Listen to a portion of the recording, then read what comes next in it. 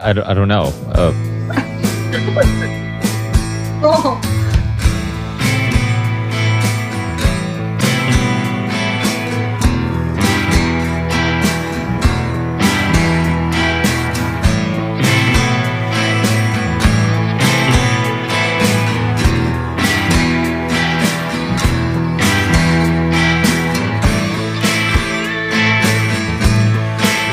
All right, Union of the Unwanted live, August 8th, 2022. Ricky, please take it away.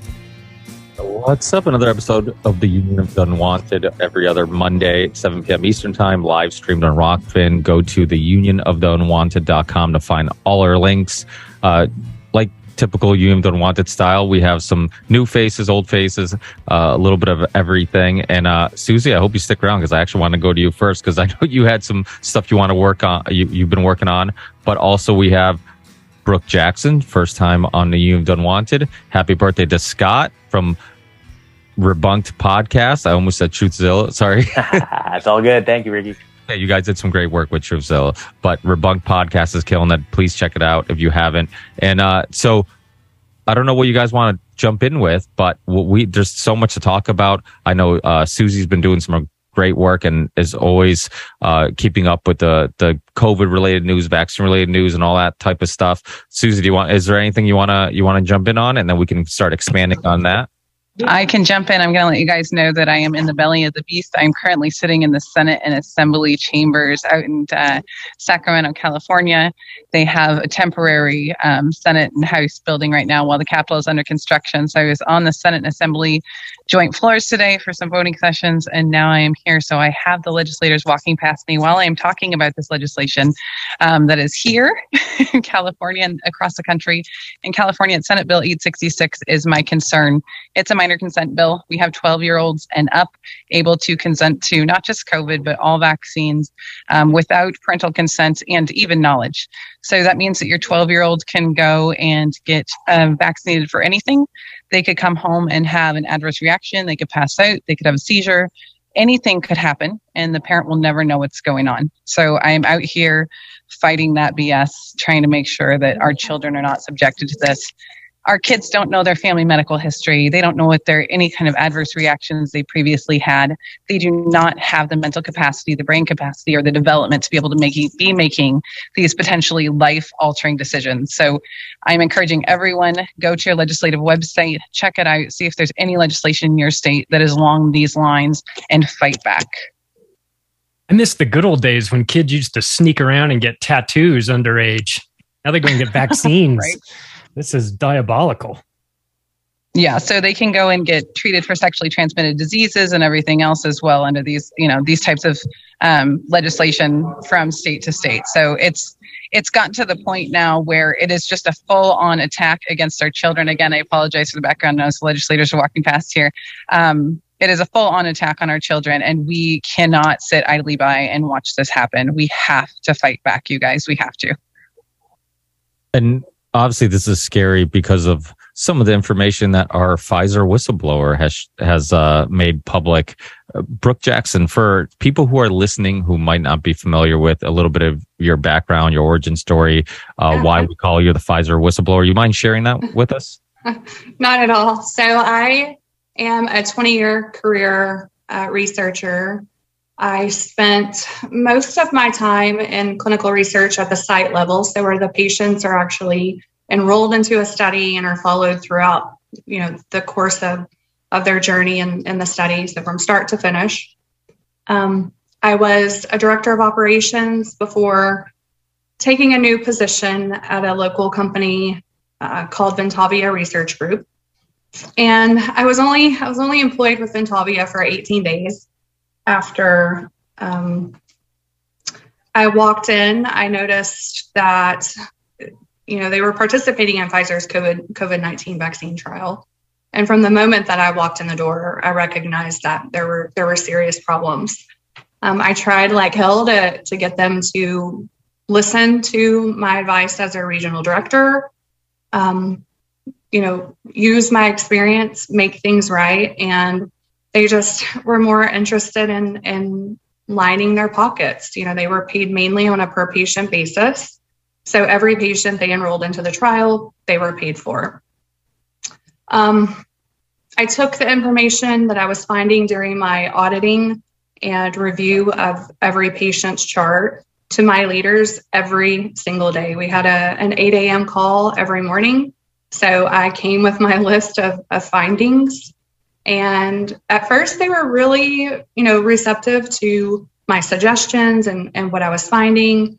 And I think that it just got to a point where I was bringing up so much, and they were just overwhelmed with the amount of problems. We were understaffed. And they eventually just told me to start putting things on a list. And so I did. And at that point, I started really documenting what I was finding, and photographs and, pictures, and just documenting what I was finding. I took that information to Pfizer, although I did that anonymously. And they just were kind of, I guess, instead of making money, they were interested in being first to market. When I look back at the emergency use authorization that was first given for the 16 and older, that was on December 11th of 2020, and Moderna was 1 week behind them. So I know they were in a rush. What I was finding was glaring. It wouldn't have taken an expert like myself to walk into Vanavia and see what was going on. And I finally, after I realized, the last thing that I saw was issues with the temperature storage of the product. So from the time we received it, which was in July, through September 24th, we were not monitoring the temperature of the product. So it was out of the range of -70, which was required. And at that point, I just said, okay, I have to take this information to the FDA. My company is not doing anything. Pfizer's not doing anything.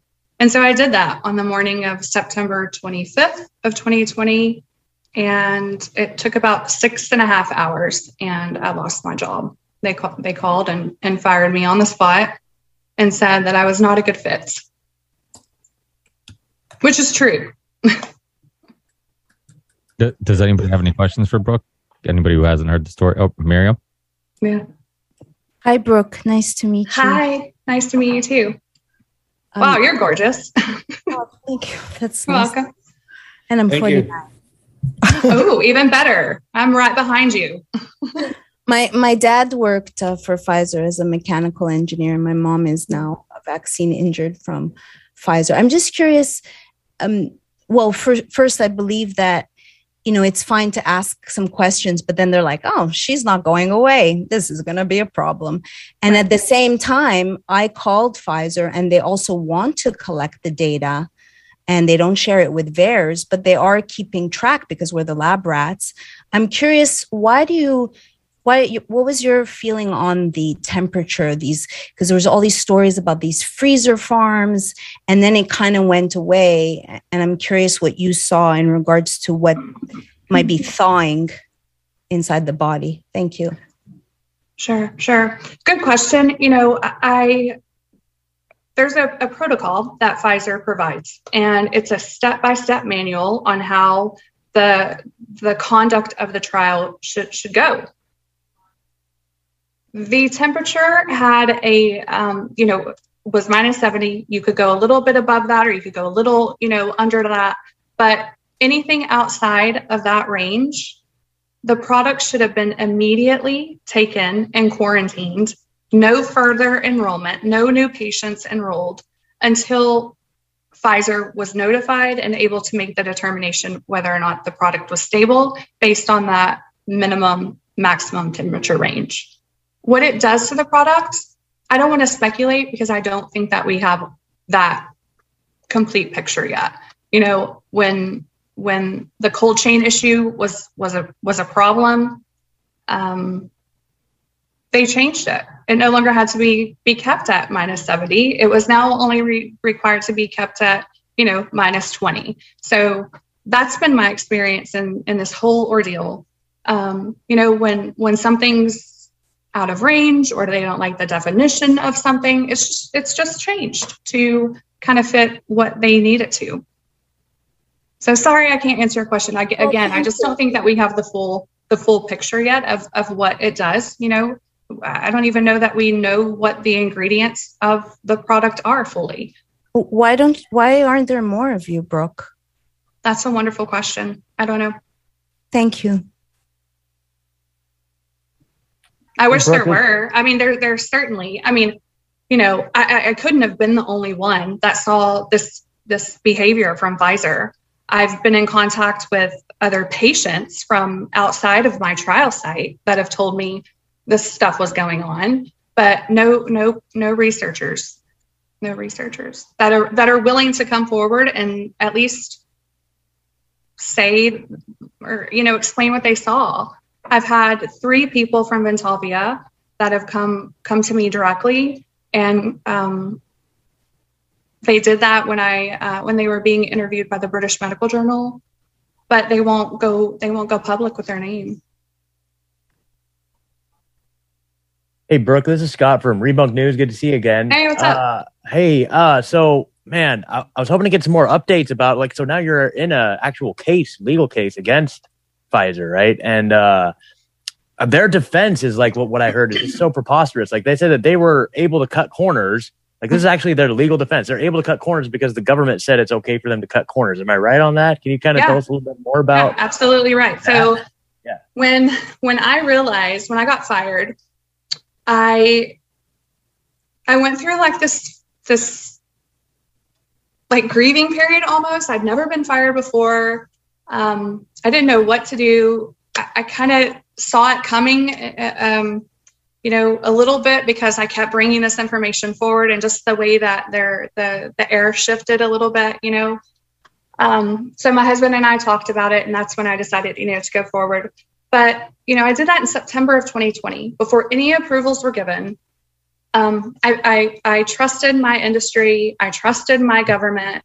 Say what you want, but I did. Okay. I'm not a political person. I'm busy. My kids play sports. I play volleyball.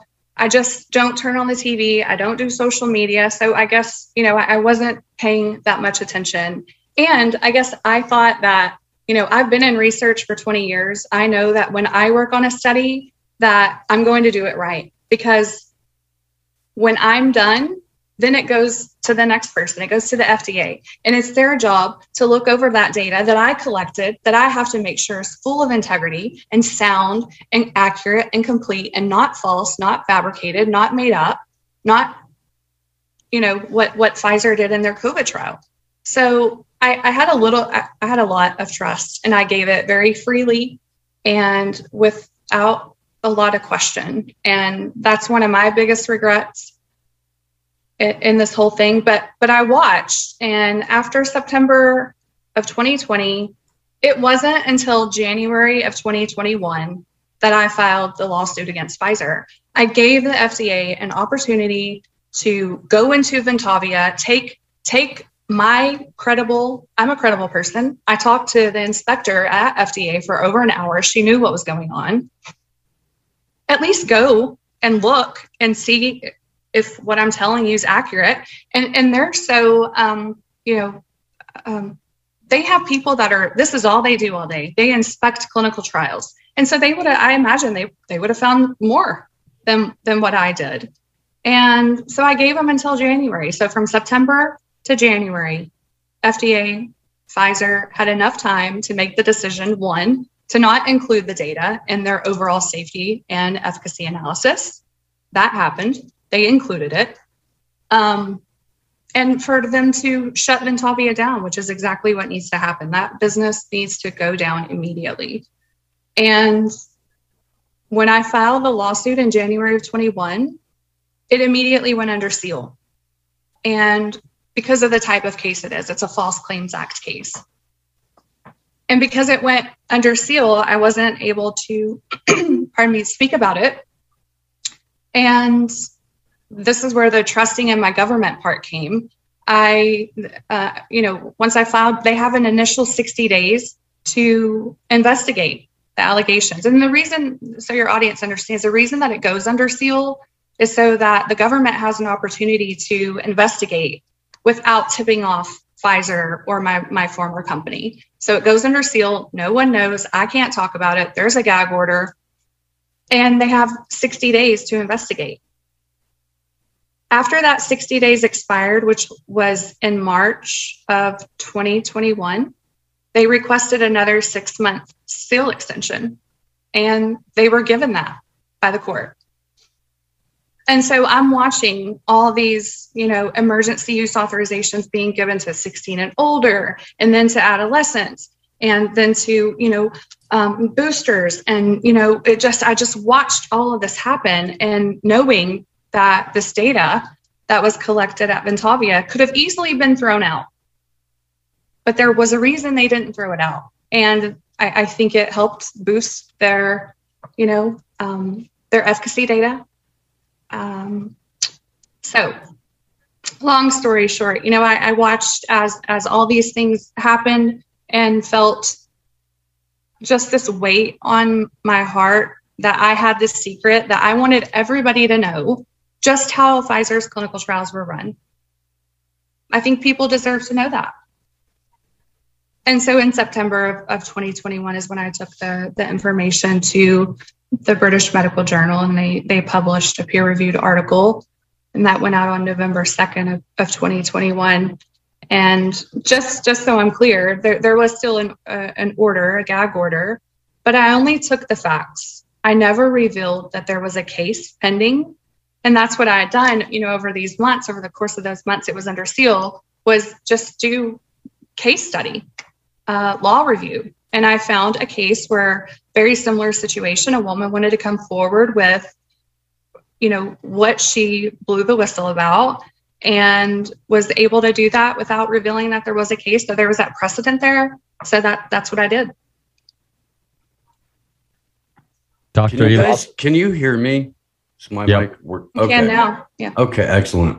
Brooke, I've gotten to interview a number of whistleblowers over the last several years, and all of them, every last one of them, trusted the institution that they worked in. They trusted that the process that was put in place before they ever got there was going to be the process that was the right course of action to do. There is absolutely nothing wrong or no need to apologize for believing that the place that you work was going to perform the bare basic minimum functions of their job. There's nothing wrong with that. What's insane is that you have to come on Union of the Unwanted to talk about it. What is out of pocket is that here we are, April 8 or August of 2022, having this conversation without any of these people in shackles or in the stocks, and a bunch of kids who have been abused or victimized by these injections throwing tomatoes at them. That's out of pocket. Thank you for coming forward. Thank you for doing what you did. We were in contact months ago, and I had a bunch of technical weird things happen. Would love to have you on the show. Just again, like, there's nothing wrong with thinking that, where you work is going to step up for you when you have something that everyone needs to know that should help them save face. But because of the systems that we have in place, the saving face comes from silencing whistleblowers and punishing truth tellers. It's true. It's true. Dr. Ely, you had a question? Yeah. So a couple things. Number one, Brooke, I don't know if the case is still progressing or not. All right. I hope your legal team is pursuing willful misconduct. That you reported this to FDA. Somebody knew about this and did nothing is an example of willful misconduct. Sure. And the significance of willful misconduct, it's something we're going after in our grand jury petition that's in the Ninth Circuit Court right now as well. The importance to that is that it creates a breach on the PrEP Act and the 1986 National Childhood Vaccine Injury Act. And it allows people who have been injured by the shots to finally sue these bastards into oblivion. So whoever gets there first, I know David Martin just sent me something. He's working on that too. We're all working on the same thing. But if we can prove willful misconduct, the house of cards falls. So that's where we're all after. And I think you're positioned beautifully to do that. When I read the stuff that came out of BMJ and everything and all that. Well, wait till you hear Pfizer's defense. It's absolutely stunning. Well- So, kind of what we were talking about before. So, the Department of Justice in January of 2022 this year declined to intervene and take over the action. They Okay. did that with us too.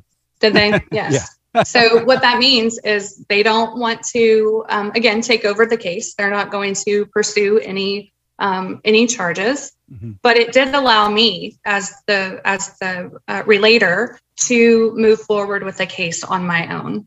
Beautiful. So in April of 22 this year, I filed a $1.9 billion lawsuit against Pfizer and their contractor Icon and their contractor and my former employer, Ventavia Research Group.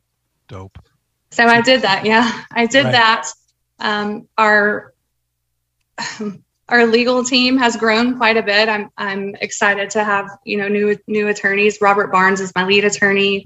Warner Mendenhall has joined, and he's on it now. So I just Pfizer's motion to dismiss is based on a key component in the False Claims Act, and that is materiality. So Pfizer is saying that because I contacted the FDA and the FDA was aware of the fraud, that my lawsuit and claims are immaterial. They don't matter because the government knew. That's one. Wow. Yeah. What bullshit. Such bullshit. Absolutely. And two, the Department of Defense and Pfizer are who entered into contract with one another. They signed what's called an Other Transactions Authority contract. And that type of contract that they negotiated does not require Pfizer to follow any rules that govern clinical research or that govern these standard, federal acquisition regulations. They don't. So that is their second grounds for dismissal. One, they didn't have to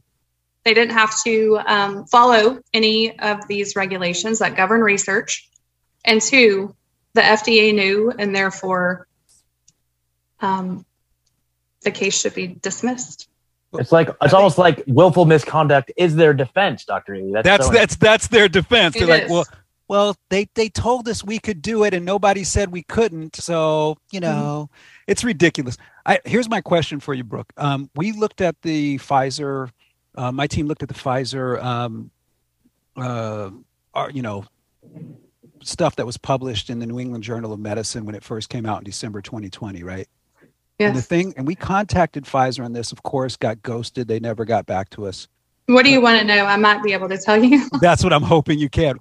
We found that there were 3,861 enrolled participants who were not included in the final efficacy analysis, and we found that there were 6,292 enrolled participants not included in the final safety analysis for the product.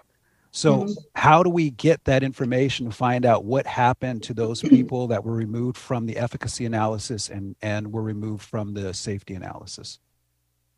Sorry, I can't answer that. I'm kidding. I think you're going to have to wait until we have the full release of documentations from the PHMPT lawsuit. Pfizer and FDA wanted this information about their clinical trial hidden for 75 years. As you all know, we would all be dead and gone by then.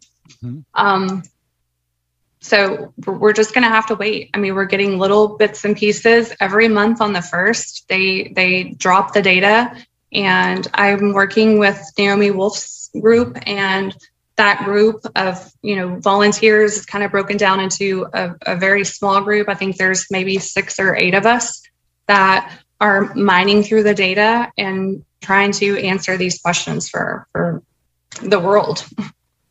But that's a good one, and we're getting there. We're just not quite there yet. Is there any possibility those people passed? Is that one of the suppositions? That's exactly my thought, Miriam, is that those were the people that either had severe adverse events or got sick again.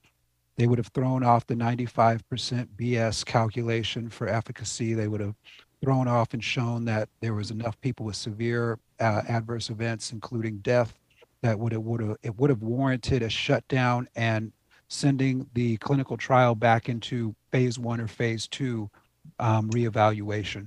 And they couldn't have that done because, as Brooke was alluding to, there was a race to be first, and fools rushed in, unfortunately, as well. Yeah. So until you have that full picture, from the documents, I think it's hard to make assumptions. And in this whole thing, I've learned so much, guys. It's going on into like 2+ years for me. I can't be wrong in anything that I have to say, because Pfizer is right there to catch me, and I just cannot be. That's why I'm careful about what I say on Twitter. Actually, not so much anymore. But I'm careful about what I say, and I can't be wrong because the story is just too important. And I'll always say, this isn't my story. I just was there. I witnessed it, and I'm just showing the world what I saw. And that's through not just my voice, but through company documents, Pfizer and my former employer, recordings, photographs. It's not my story. This is what I documented. And I'm sharing because it needs to be known. There has to be accountability on Ventavia, Icon, Pfizer, FDA, CDC, HHS, OIG, DOJ. I've talked to them all. Every single one of them knows about this. And Ventavia has yet to be inspected by the FDA. They will not walk in there. I have a question, Brooke. Hi. Hi again. So when you call the line to leave your adverse reaction and they're collecting all that data, what's the process or the goal other than internally seeing what's going on? Do they release that? Does that ever get to someone in your department? Is there crossover? You mean when a patient reports a adverse event? What happens? What do they do with all that data? Because there's people who are working full time to collect adverse reactions, and does it go into some central database that trickles into these clinical trials that haven't even concluded, that are happening in real time? Mm-hmm. So the setting that I was in the phase 3 clinical trial. So this was before any approvals. This is before any of the, collection and VAERS. So this is during the trial. So during that time, they were looking to enroll about 44,000 patients, over 153 clinical trial sites in 6 different countries. As patients are enrolled into the study, they're done at different site locations. There's a principal investigator or study doctor, a main one at each location. And then they have sub-investigators that are there to back them up. And then you have your research staff. So as a patient enrolls into the trial, after they sign informed consent, everything is collected either on paper or in an electronic source document. So if you're enrolled and you call the site, you're sick, you've been in a car accident, you break your arm, whatever it is, that information is documented and then put from that source document into Pfizer's database. It's called EDC, or an electronic case report form. Okay.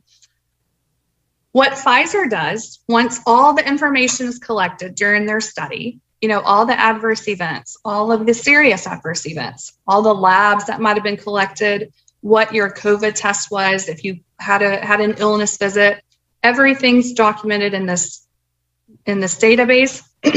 And then at the end of their trial, they will do an analysis on all that data. And that analysis is what's submitted to the FDA. So unless the FDA walks into any particular location and inspects that site, they have no idea that the data that Pfizer presented them is true and accurate. That is so nuts, especially when you consider that in 1982 they took out all the Tylenol based on 7 or 8 deaths. And we're at like 1.3 million plus adverse reactions. It's so cuckoo for Cocoa Puffs, yo.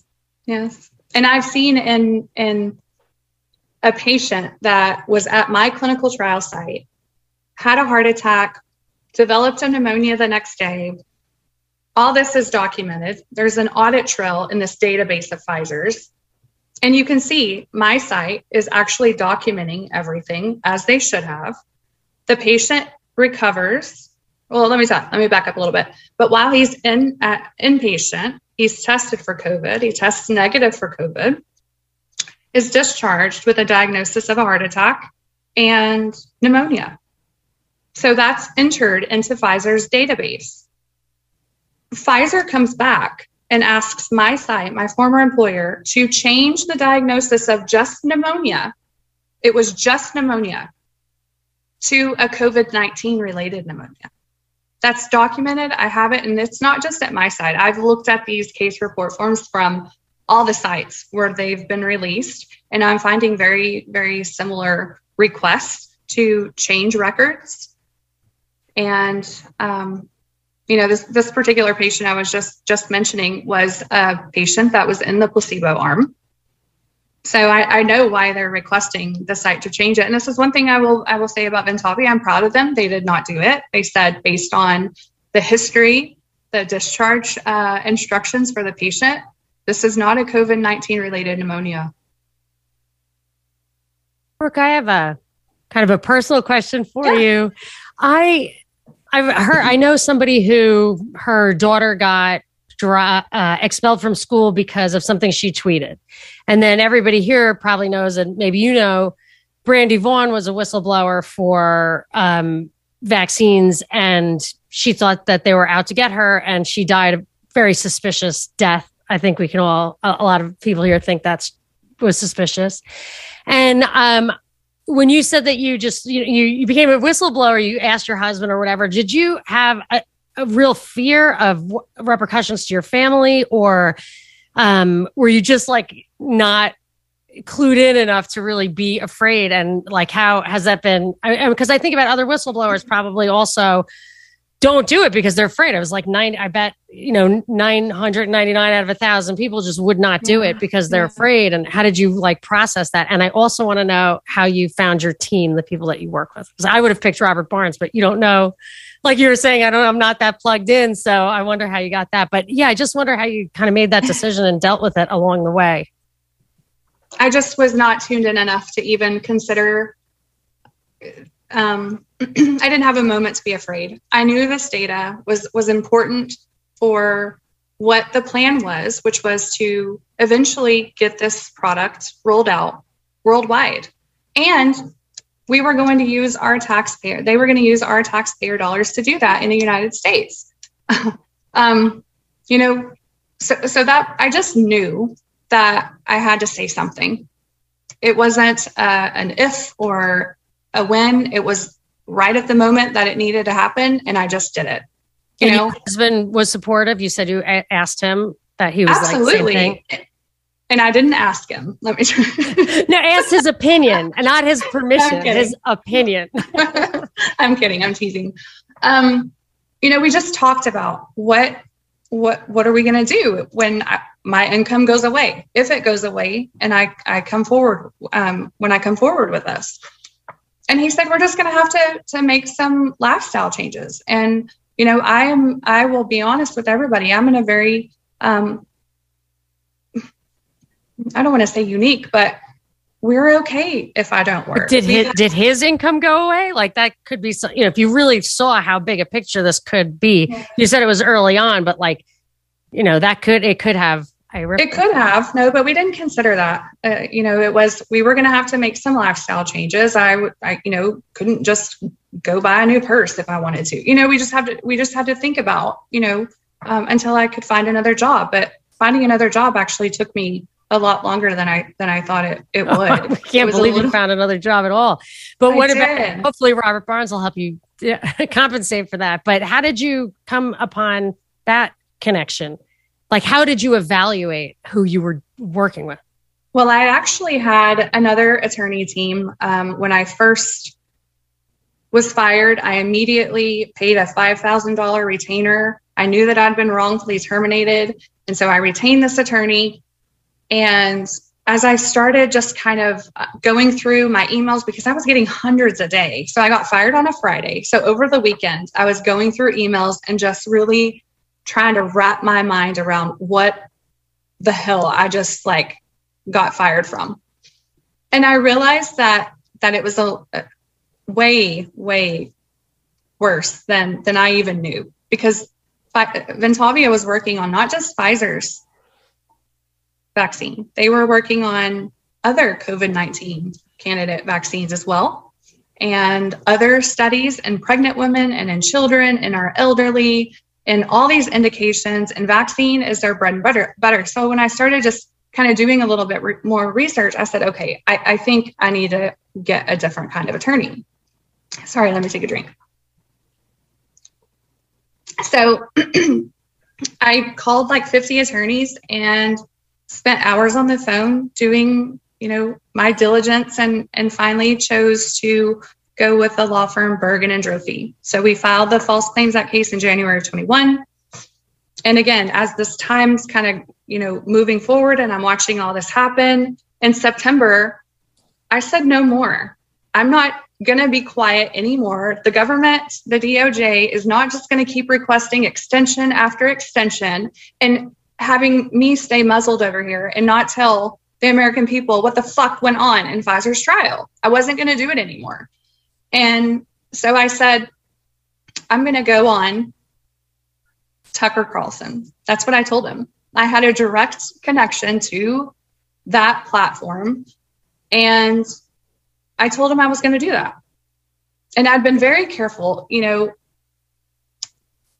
again, I'm not a political person, blah, blah, blah. I don't even watch TV, but I was aware of at least the media and that whole ecosystem. So I knew if I took it to like CNN, it would be viewed one way. And if I took it to Fox, it'd be viewed another. And I just couldn't have that. So I knew taking it to the BMJ was a good decision, the best decision I made. So it was just I'm pissed off. I don't want to hide this information from the American people anymore.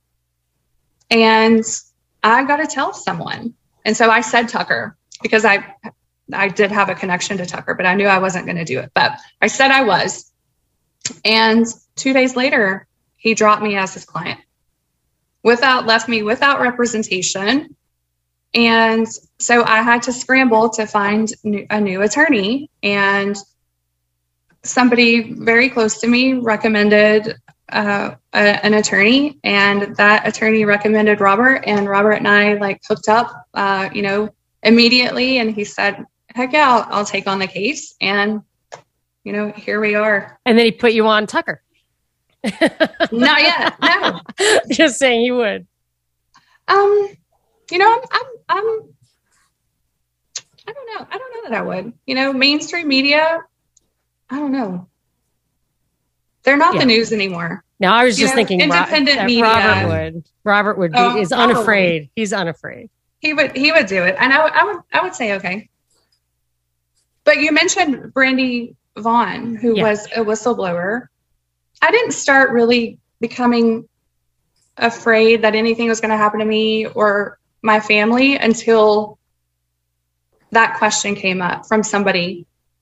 And it was the way that it was asked. Somebody said something to the effect of, do I work with Brandy?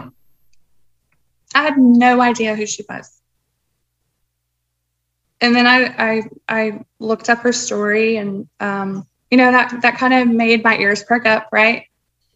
And then I was getting contacted by this whistleblower group who wanted to help. I was trying, when I was doing podcasts, I would lose my internet connection. There was interference being put on my antenna. So every time I went to go talk about what was going on, this interference would come and I would lose my connectivity. Weird things were happening. And so he said, go meet with this person in Dallas, So this is a whistleblower group that I thought was going to help me. So he says, go speak to this person in Dallas. We're going to help you get your phone taken care of, your internet, your connectivity, maybe some personal security. I received a box of crickets one time. That was weird. But anyway, so I go and I meet this attorney. That's not weird. Sorry to interrupt you. So they were telling you, shut up. Crickets. Yes. Wow. Mm-hmm. I was getting letters in my mailbox. For example, the Department of Justice sent me a certified letter that you're supposed to sign for, and it was open in my mailbox. So I immediately took pictures, sent them to Robert, and then filed a complaint with my postal service. So just weird stuff that you wouldn't even think, like, in the moment it meant anything, but when you start to put everything together, kind of meant something. But anyway, so I go and I meet this attorney or go to meet the attorney in Dallas. And I was told, when you decide where you're going to meet there, and then turn off your phone, and then go meet somewhere else. So you can have the discussion about, whatever they were planning. And about 10 minutes from meeting this attorney, she texts me and she says, don't meet, it's not safe. And I was like, okay, but I'm almost here. And what do you mean? And I've never heard from her again. That's one weird thing. A group of hepatologists reached out to me several months ago because I knew of a case of injury, hepatocellular injury in a patient at one of my sites. And they reached out to me and we were talking about this particular case. And I have, that's one of my areas of expertise is transplant and hepatology. So I'm having a conversation with these physicians that are well known. And then I get a message from that group that says, Brooke, we can't talk to you anymore. It's too dangerous. So just that kind of stuff. But once the case was unsealed in January, February, it kind of just died down. I don't have those weird things happening anymore. My internet usually works. I've lost 2 computers, 2 computer viruses. 2 brand new computers. So again, little things like that. Courtney, I know you have a question, and I want to have Kevin jump in, maybe introduce himself, say a couple words. Then also I'd like to go to our old friend, and I don't mean that the wrong way. I meant Dr. Joel Hirschhorn, because he's been on the show a bunch throughout 2020 and 2021, and I know how big of an ass I probably just sounded. My apologies. But he's been doing some of the best research. When we first started doing Union of the Unwanted, he was one of the regulars that was on here, one of the first people really doing the most in-depth research, always up to date on stuff. So I'd love to also catch up with what you've been up to, because I know that you're constantly keeping up with things. But Courtney, your question, Kevin? Yes. So I actually had a couple of questions. One was, I missed, you were saying that there was a company that didn't come forward at all. Who was that? You're saying, not know. Well, there's 3 companies that are involved in this lawsuit. It's Pfizer, right, and 2 of their contractors. Icon is one of them, and the other is my former employer, Ventavia. Okay. Yeah. So you were saying Ventavia didn't come forward. Is that what you're saying? I'm sorry. If I did, I don't know what. She said that they wouldn't change the COVID diagnosis in that case. No, I read, that part was good, but no, there was a part earlier where you were saying like they didn't come forward for questions or something. I don't know. But I didn't quite. Sorry, I don't know. That's okay. And then so then my 2 questions, that's kind of like a twofold question. I guess you can kind of answer, however you want. But the first one was, you said you weren't like political at all. Like you were talking about like different, media and your thoughts on where you would go and that sort of thing. So I'm just curious, through this whole journey, where what has that shown you? How things? I mean, I would imagine now you have much. I guess you see a lot more than you saw before, and so I'm curious, like, what your thoughts on, the whole political landscape, the geopolitical landscape as a result of this.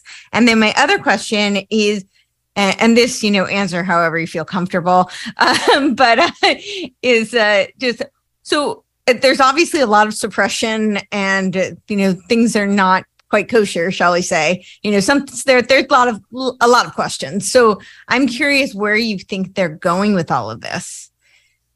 Two great questions. Sorry. No, it's okay. Where they're going, I don't know. I have no, and you mean in terms of like vaccine and, so I actually, sure, that's definitely in part. I think that may be the more, latent kind of question, that's more on the surface. And I'm certainly curious your thoughts on that as well.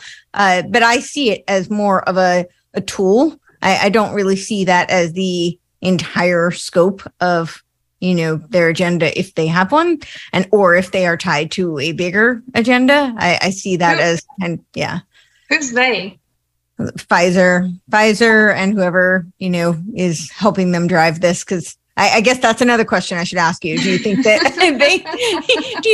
they're lone rangers in all of this? Or do you think there's a bigger web they are a part of and, puppet masters behind them? Well, I think as times kind of, I get really upset that here it is, I reported what I did in 2020, September 2020, before any approvals were given. Here we are, all these, years almost later. Yeah. And I don't know, I guess there's kind of a part of me that feels like everything's happened the way that it's supposed to have happened, because I reported what I did so early on. And I feel like so many of I was believing what information they were giving. Right. I was afraid. I didn't want to get COVID. I didn't want to, get it and then give it to my family. At that point, I'd lost my job. I was considering going back into, research, but maybe again in the hospital setting and transplant. So I knew I'd be patient facing. I'll be honest with you guys. I was so busy looking at Pfizer and preparing for this lawsuit against them that I wasn't paying attention to Moderna. I wasn't paying attention to the technology. And I made the decision in early January of 21, because I was a healthcare worker, to get vaccinated.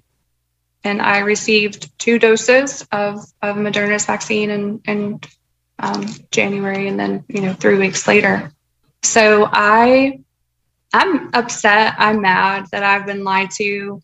I have been okay. I haven't had any injuries or reactions from that, but I've looked into the face of, and I've wrapped my arms around somebody who I had to hold up because she wasn't able to do it herself from these shots.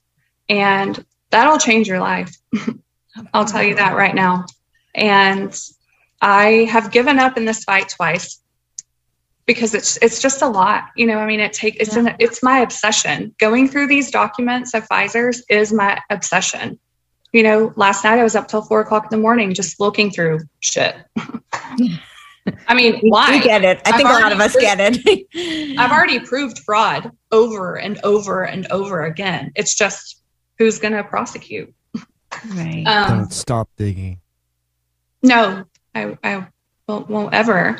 But I have in the past 2 times said enough is enough. I need to focus on my family, on myself. I've lost myself. I don't recognize me. My government's let me down. My industry's let me down. My colleagues have let me down. Where are you? And every time that I've given up, I've met a vaccine injured person. And the last one that I met in Ohio, she asked me, and I made a promise to her that I would never give up again. And there is a potential for there to be some recovery from this lawsuit if it is successful. And I have pledged every cent of that to a vaccine injured fund. I've said that from the very beginning. This has never been about money for me. So that's what hopefully Robert and Warner will have an opportunity to do if we are successful, which we should be. I mean, again, this. But to answer your question, politically, I still try to stay out of that because it's not real to me. Mm-hmm. I feel like Republican, Democrat. What does that mean? I feel like they're on the same team. I feel like they're just. I don't disagree. I was just curious of and to hear that even just, what have you learned through this journey about the political sphere, about the media, about, the geopolitical context, because it sounds like you really had stayed kind of within your framework and pretty myopic. Yeah. I stayed in my lane. Right. I don't mean that in a bad way. Just, so you weren't really paying attention to it. And now you've in some ways been kind of forced to, at least to some degree. So I'm just curious, what have you seen? How has your perspective shifted, or what has been illuminated for you?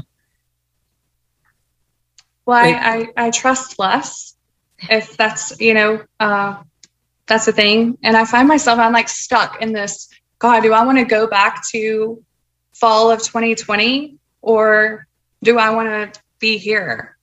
And I say I would want to be here knowing everything that I know, because something's got to change, because I've learned that this has been going on for a whole hell of a lot longer than I ever dreamed of. Yes. And so that's where I'm at.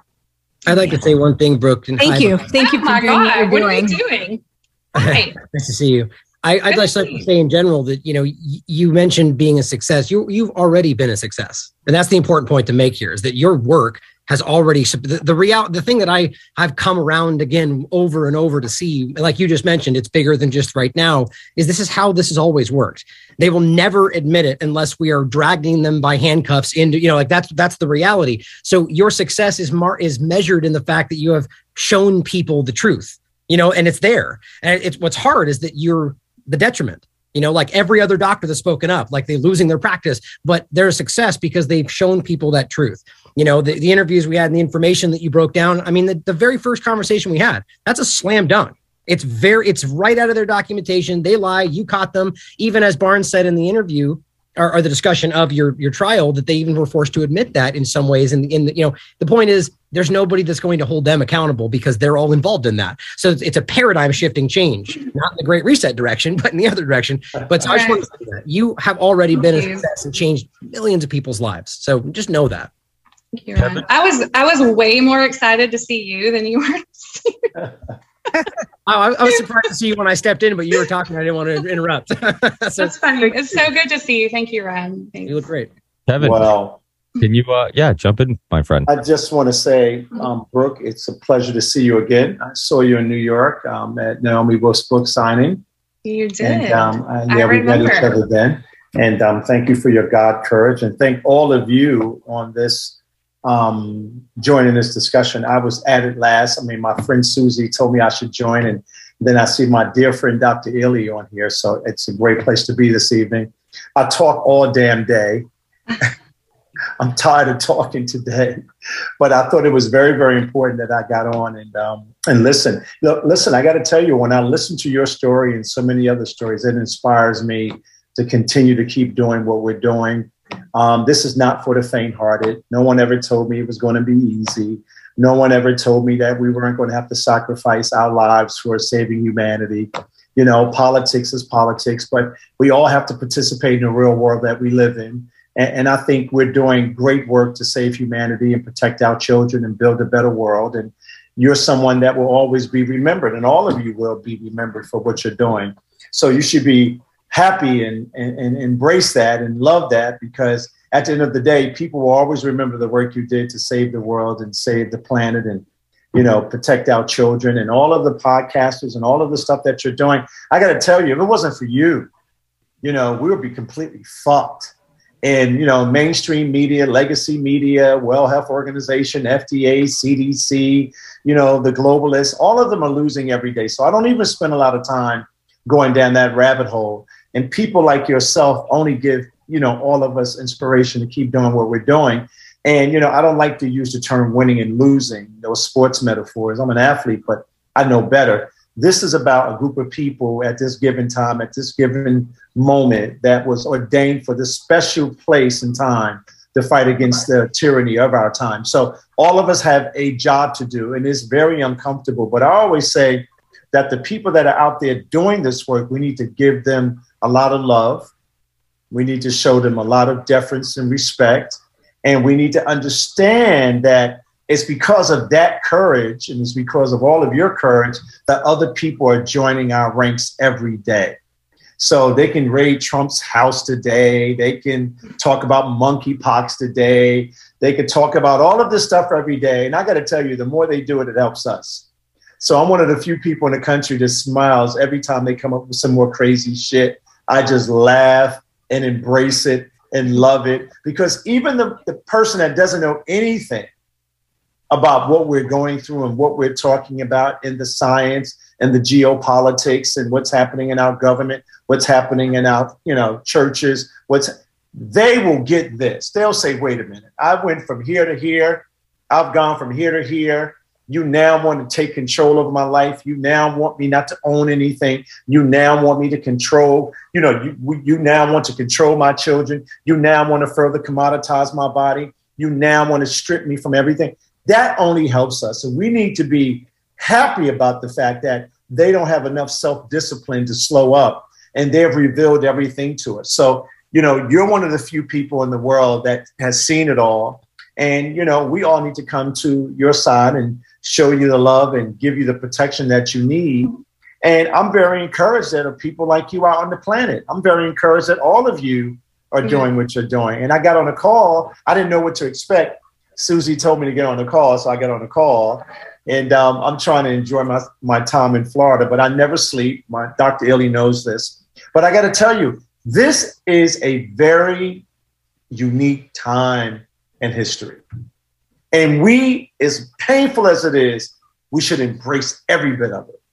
Because this is where we're planting the seeds and regenerating the soil. This is where we're finding out who our real friends are. This is all the stuff that we needed to know to build the world that we need to live in, or to embrace our faith the right way, or to find God the right way, or to redefine our family dynamics the right way, or to realign ourselves with this tribe as opposed to the tribe that wants to be slaves. So I got to tell you, as hard as it sounds, as bad as it is, I'm just here to tell you, Brooke, that at the end of the day, the world will look upon you and say, that was one young lady that stood up in the gap for all of us. But the problem with all of us is, and Dr. H and Susie and all of my dear friends that are intimate with me, the reason why this is happening to us is because we are just as worse as the people that we're fighting. Because we surrendered our power. Mm-hmm. We surrendered our voice. We surrendered everything to them because we just wanted to live this very interesting life that we believed everything was going to be okay. And, the government wouldn't do this. But even though we saw them doing it for decades in other countries and decades in other communities, we just thought it wouldn't happen to us. And we are just as culture corrupt as they are. And so we have to look ourselves in the mirror tonight and the next day and the next day and say, holy crap. We allowed this to happen. Until you do that, all of you, even as podcasters, all of you, until we do that, we will never break the chains of bondage that we believe we're fighting to do right now. And I try to do that every day. Every time I look at my grandchildren and my grandchild that's not born yet, I know that I have a job to do to correct what I participated in, what I agreed to. I gave them power, even though I'm an insider. I might not be like you guys. I've been an insider. I come from them. I know their science. I know their language. I know their plans. So, I'm here to tell you that they don't have a plan. They never had a plan to deal with you, Brooke, or any of you on this segment right now, on this show right now. They never expected you. That hubris, they just never, ever expected a Brooke to get up and say, enough is enough. Oh, by the way, I did take the experimental biologic, but right now I realize that I made the wrong decision. And right now I want to be that evangelist telling the other ones that did that, you know what, there's a pathway out of this. Mm-hmm. And we have to see God's face, and we have to find our God courage, and we have to hug each other, but we have to be respectful. We're not respectful to each other. Well, next time you see me at an event, Kevin, you better give me a hug. Who's calling the fireman that just lost his job? Who's calling the teacher that just lost his job? Who is talking to those people that are standing in the gap for us? Who's saying that? I try to do that every place I go to the wounded warrior. You talk about the military, but we are wounded warriors. But guess what? If we seek God's face and we find our God courage, they can't ever beat us. Nope. And if I've never done anything in my life, I am so happy that God chose me when I was born, when I was coming through my mother's womb into the light, that he put something on me for this special moment in history. If I die today, I know that I did something right before I left this planet. Just like all of you. Just like all of you. You're just not podcasting to get clicks. You're just not podcasting to do it. You're podcasting and you're talking about this because God put something in your mouth. He put something in your brain. He put something in your heart. That's the only reason you're doing this. You're not special. God made you unique. Yeah. Preach, brother, preach. Hey, can we give it up for Kevin Jenkins on that for real? Preach, brother. That's what let it be said. Well, I'm just saying because I think sometimes in this process, we forget the unique time that we're in. This is a beautiful, as dark as it is, this is a beautiful time. It is. This is a beautiful time. I got to tell you, buddy, I'm in my Uber, and this is my Uber driver. Hey. He was listening to what you were saying. He wanted to say something to you. Hey, man, I preach that all the time. You know that we should stop with this victimizing mentality because, you know what, everybody's at fault. You know, and everybody just wants to feel entitled to their opinion, that it's a fact. But you know what? We're not looking at everybody's point of view or geographical point where they grew up because everybody has a different story. And as an Uber driver, it impresses me we all lived in the same country. We come from different nationalities, different backgrounds. But yeah, alone, we can relate to everybody because we kind of have the same education. But at the same time, some of us are passive, some of us go after it, some of us want more, and then there's people that just want to get that want to have that entitlement of that victimizing mentality and be like, oh, you know what, I'm entitled to this. So because of my skin color, because of who I am, because of where I'm at, you know, I deserve more than you because you already had it, and you know what, it's my turn to go grab it. And I think that, you know, that's the problem that people have nowadays. People don't want to work for it. They just want everything given free to, you know? Yeah. There's a song that I play often, you know, and Dr. H and Susie knows that I'm really big on, you know, spiritual music to guide me in my everyday walking in my faith. And, you know, it's a Donny Hathaway song, God Help Me. And sometimes when I'm walking by myself, I just ask God to help me. Yeah. Well, you know what they say, you know, in order to have God, you got to have love in your heart, you know, and if you don't have love, what is it that you're really seeking? You know, is it? Well, that's why we, you know what? I don't know who you are, but see, that is the uniqueness of God. Right there. The man's in the car getting ready to pull off with Susie, and he hears this and he says, oh my God, I've been feeling the same way. So here's a person that's a part of that unique tribe that we're part of. Yeah. And these messages that come out of your podcast and these things that you all are talking about is so important because in the midst of all of it, isn't it very interesting that we know about NIH, we know about the World Health Organization, but it all got back to one universal narrative, God. Yeah. It's the funny, I find it fascinating. As smart as we all are, as industrialists as we all are, and creative and successful, it was really interesting that God put this in our pathway to find ourselves back there. And that is what I actually get out of this. And Dr. H knows this. I've changed my message. I've traveled 350,000 miles. I really get it.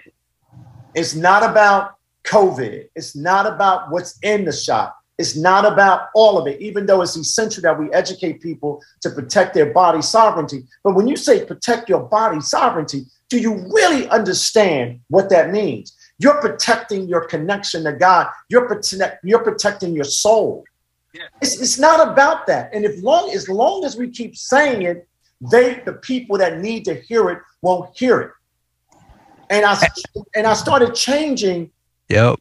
Maybe a year ago. I think I called Dr. H one day. I was in tears. I said, I will never have that conversation. Never. I will never talk about it again. Never. And it started. And once I started changing that narrative, people were like, "Oh, I want to hear more about COVID. Oh, I want to hear more about yeah. Oh, I want." And that's what happened. That's now right. People went back the opposite way. They said, "Okay, I got this. Now talk to me about this, so I can use my God courage that you talked about to fight not against this, but to build a better world for my children." That's right. Hey, Kev, I gotta take the baton for a second. We're gonna do the give and go. I'm gonna give it right back to you. Okay. That's my brother. But y'all, do you remember when I called you doing a cartwheel in the house? Do you remember when I called you? I was so excited. I said, we just won. It's not going to be tomorrow, but we just won. Brooke, that's when you published in the British Medical Journal. Yeah. As soon as I saw that, I said, they are done. It is now a matter of time. Yep. They are done. We finally got our first whistleblower. It is a matter of time. We are going to take them to the woodshed and we're going to beat God into them if we have to. But they are done. And I called up Kevin and I was doing a cartwheel because I was just so excited. I was grabbing my son. I was grabbing my girl at the time. It was just like, we just finally got him. We got the person we have been waiting for. And it was you. It was you the entire time. And it was like, what a great honor to be chosen in this moment for that task, right? And it's so good. You know what, Dr. H. Brooke, and all of you that are listening, and I know all of you guys are just major contributors to what we're doing, but I'm going to say one thing to you. My grandmother, Lily Mae Jenkins, told me, and Dr. H and them that know me, I always bring back up her memory because she's connected into my DNA. She said, Kevin, God rewards courage in the discussions. And if you notice, all of us that have been under attack, all of us that get up sometimes in interesting spaces, we always find our way out of it. Somebody will come knocking on the door to give you something to just keep moving forward. And, I think sometimes, we're just so intellectual and we're just so damn smart that we miss the point. We missed the point. And I got to tell you, Brooke, and all of you, I wasn't expecting to say anything. I was just, expecting to listen. Thank you for giving me the opportunity to share with you. But this is our moment. This is the historical, pivotal moment for all of us, I believe. And we were chosen for this moment. Absolutely. And hats off to Brooke and everybody on this call, because throughout 2020 and 2021, a lot of you guys have been on the show a bunch. It's really easy to say now that vaccines have adverse reactions, that masks don't work, but we were doing it when we're all being censored, when we're losing friends, when we were getting in fights with strangers.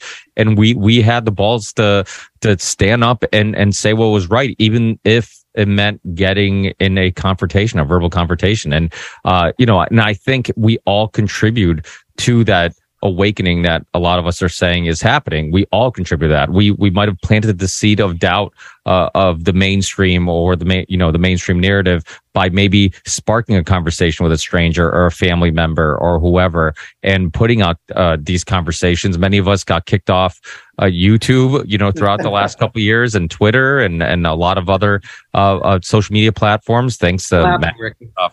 Hey, Ricky, listen, I'm on a disinformation list. I remember I was traveling the country and my mother called me. She says, "Oh my God, they're talking about you at the White House. I said, that's good.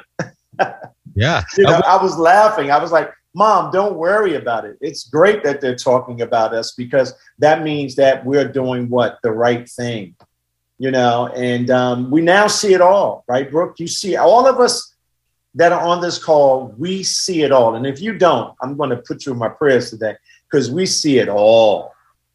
And guess what? 10 years ago, we weren't paying attention. Many people weren't. You're right. And the thing is, I mean, you look at the people in this group and people who are part of the union of the unwanted, for lack of a better term, everybody and that's where the term came from because everybody was resisting what we want to talk about. People were, big tech was resisting our content by censoring us. So that's where we came up with the term and the name, thanks to Mike. And, I mean, we had Dr. Robert Malone on this show. We had Dr. Peter McCullough. And when Dr. Robert Malone was on, it was before he really became like a household name like he is now. He was willing to come on shows like these and many of our shows to talk, and he would talk to anybody who's outspoken. Dr. Peter McCullough came on the day that his Joe Rogan episode dropped, and he became a household name. And it just shows how much these guys care about just getting the information out there, that they're willing to come on this show, they're willing to come on any show, and they're willing to just, go against the grain for what's right. And, we all have to look in the mirror. We all have to be happy with who we are and the legacy we leave. And like Kevin said, I mean, I think when history is written, hopefully, people will remember the work that we've all done to contribute to what now has become common knowledge that, that maybe 2 years ago would get you kicked out of a store, so I hope all of you keep doing what you're doing. I mean, and whatever I can do to help, I will. I mean, I mean, sometimes I don't even know if I'm coming or going, but I just know we're doing the right thing. And I was telling my wife today, I said, yeah, I don't feel like talking today. And she bust out laughing. She said, yeah, okay, let's see how that works for you, But, sometimes, you have to go inward, and you have to listen and you have to follow your heart and you have to find your courage every day to keep doing what you're doing. And Brooke, you know what? You're going to be fine. All of you are going to be fine. And we're going to have one great party when this is over. But here's the catch. You've heard people say this over, never again, never again, never again, never again. Now, the question is, why again? Why again is because we forget. We have forgotten, right? How we got here. And until we start to really understand that the demons that we call them, the tyrants that we call them, the lizards that we call them, they will always continue to work at their craft of destroying humanity. Are we going to continue to work on our craft, not to restore humanity, but build a better world? And that's our problem. We get a little bit comfortable, we get a little bit more ease in our lives, and we forget the mission. And that's why we're back here again. That's why you can have Germans doing what they're doing to each other. That's why you can have Canadians doing what they're doing to each other. That's why you can have Israelis doing what they forgot. They forgot that God snatched them from the pit of hell. And you know what? They went right back to the devil and forgot about God. And that's why we're suffering today. And God bless you. I got to go and try to eat some spaghetti. Thanks, Kevin. I really appreciate it. I love you guys. Bye-bye. That's how you're going to wait. Hold on, Ricky. That's how you're going to end it. You're going to go on this whole Sermon on the Mount, and then you're going to tell us about spaghetti. Hey, listen. He's hungry. I got spaghetti. Hey, wait a minute. Everybody knows Dr. H is going to call me up, and he's going to ride me about the spaghetti shit. Oh, I am. I'm about to, as soon as we get off here, I'm about to hit you up. Well, I got to tell you, I am so happy to be sitting in a house, just like for a moment. He knows this. I'm always on a plane somewhere. So I made some spaghetti. Well, I didn't make a damn thing. But, my wife Gail made it, but I'm going to enjoy it like I made it. So I love you, and I expect to talk to you guys soon. Take care, Kevin. Thank you. Bye. Dr. Joel Hirschhorn, long time no see. How have you been? What do you, if you want to ask Brooke a question, if you want to expand on anything that Kevin said, or if you have some research and information that you want to share, feel free to. I'd like to talk about what I see as a continuing priority. And that is, for the last really couple of years, we've had a major propaganda lie that has deceived most of the public in the U.S. and elsewhere. Every day, I read about this lie, and the lie is very simple, that the COVID vaccines and boosters will prevent serious illness and death. It is an absolute lie. This is the massive propaganda that the medical establishment, the public health establishment, the academic world, and all the government agencies, I read about it every day. Oh, yes, the vaccines and boosters will prevent serious illness and death. There's just one problem. The more we look at real world data, the more we see that this propaganda is a massive lie, and that the public has to also see that data. I just put up an article on my Substack. I was watching on a daily basis in the Washington Post. I live in the D.C. area, and they always daily publish the pandemic data. And I noticed something caught my attention. Over a period of not more than about 3 months or so, the 7-day average death number for COVID went from 300 to 500. That's about a 70%, nearly 70% increase, according to the Washington Post data, in COVID deaths. And then we also have lots of other sources, a great analysis done on VAERS showing huge numbers of cancers. And we have lots of great doctors who have also said they're seeing increasing numbers of cancers, people who have been vaccinated, not just from COVID infection, but people who've been vaccinated. So one of my priorities is to continue to put out data. I'm very data oriented, and to try to get the public to understand that on a daily basis, literally everyone that they're listening to, mainstream media, the government agencies, all the establishment people, are lying to them that these vaccines do not prevent serious illness and death. It is a massive lie about the vaccines, and they're still getting away with it. No matter how much data many of us look at and publish, they're still getting away with it. So for me, that's a big priority. When you have a culture, a system, a country where such propaganda can persist over a long period of time, this is evil. And they're still getting away with this propaganda. I don't know why the hell. And yet people are still, now they're pushing the vaccines on children.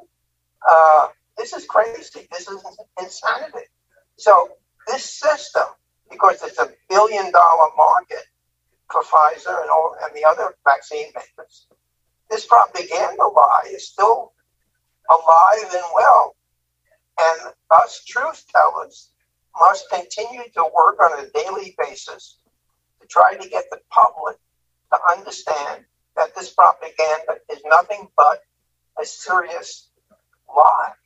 And it's all aimed at making money. Always follow the money. It's not about saving lives. It's about making money for Pfizer and the other companies. So that's what is a big priority for me. And I have other interests. I recently I did an article that for months and maybe more than a year or two now, I got very interested in vitamin D. And I followed the research very carefully. And I just did an article that the pandemic could have been stopped in its tracks if all the government agencies, public health people, would have simply promoted the wide use of vitamin D. I am absolutely convinced the research is solid as hell. And we know what blood level of vitamin D you need to prevent getting COVID and other infections and illnesses. It's 15 nanograms per milliliter. What very few people get their blood tested for vitamin D. And if you go back and study this as I have, when there has been some wider testing of Americans, it turned out that the typical level of vitamin D was more like 20 or 30 at best nanograms per milliliter, not the 50 or 60 you really need to be to have your immune system really be strong enough to prevent getting not just the virus that we call COVID, but other illnesses also. So these are just two areas. Again, I'm very data oriented. I'm trying in my work on Substack, and I also publish a lot on Trial Site News. I want to get the data out to people. How do we fight propaganda? We don't, we're a small machine. All the truth tellers on this show and others like it, I've done 100 or 200 podcasts.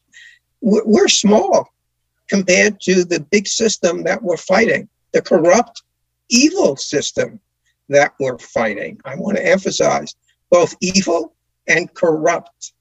And it's not easy to fight this big system, but we have to continue to fight it.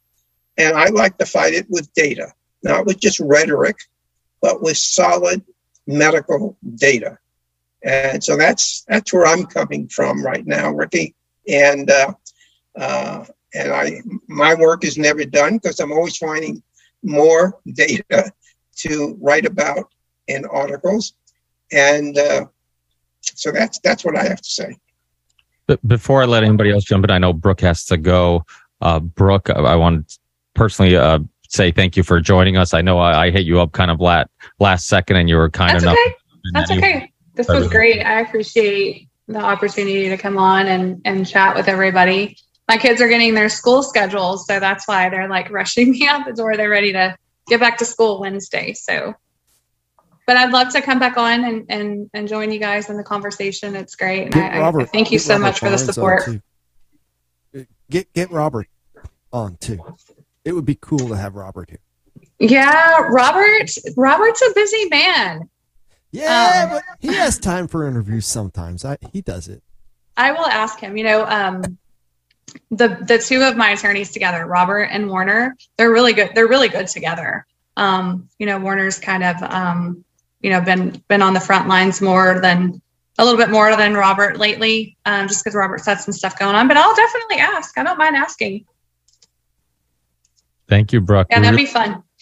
And you're not alone, as you know. There's a huge union of us Unwanteds, and there's many of us. And one thing that I love about this show is we have so many people from different backgrounds, different parts of the world, and we all come together fighting the same fight. So I think that's really important. And it's nice to know you're not alone. You're not going crazy. We're all seeing the same things you're seeing and saying the same things you're saying. So without a doubt. So thank you, Brooke. I'm sure. Thank you, guys.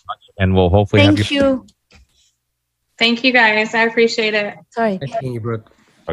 All right. Anybody want to jump in? Anybody who hasn't? Dr. H? Oh, you're muted. Yep. Yeah, I wanted to just give Joel a shout out. I love your work, dude. It's fun. It's fun reading your stuff, and you see the objective, empirical, evidence-based approach. I just put something in there you might dig that we just published on America Out Loud. We published. I do the breakthrough stuff. I'm the one that's been dropping all the breakthrough data from all the public health departments, and it's a joke when they say it prevents severe COVID situations. We have over 78 million people who've recovered according to the CDC that didn't need hospitalization. So, a lot of those people didn't get the shot. And then you look at the people who got the shot and still got sick, and the people who died. There was 60,000 people have gotten the shot and then died because they got a COVID infection after getting the shot. And that's with only 16 state health departments reporting in. Texas doesn't report in. Florida doesn't release their data. Between February and June, 9 states stopped reporting data on this. And then you go to like Maryland and you see that like 71% of all hospitalizations as of May are in the people who are deemed fully vaccinated. Right. It's a joke. It's a joke. You look at it and you're just like, come on, there's no objective person can look at this data and think that these shots work. They just don't work. So you might be interested in that. I put that in there for you, dude. Right. But man, I just really love your work. And there's some cats out there that you love reading. You get some constantly good stuff. I love your work. And who's homie from the Blaze? God, why am I blanking on his name? Ricky, help me out. What's his name from the Blaze? The attorney. I just interviewed with him. I feel so bad right now. He does such great work and research on this. The point. I'm gonna think of this name. The point, Dr. H, is this battle is not over by any means. That Nope. we have to keep working the system from our perspective and keep getting good data out there. For sure. Every day, because again, most of the public is going to be poisoned by the propaganda. It's poison. It's toxic. Right. But you know what Goebbels said, right?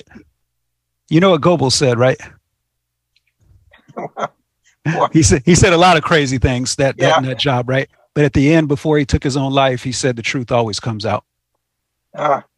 So, that's you want to read something that'll just show you how much of a psychopath he was. Read his last day of his life. That guy was a complete nut job, but he did have that quote, truth always comes out. That's why he took his own life.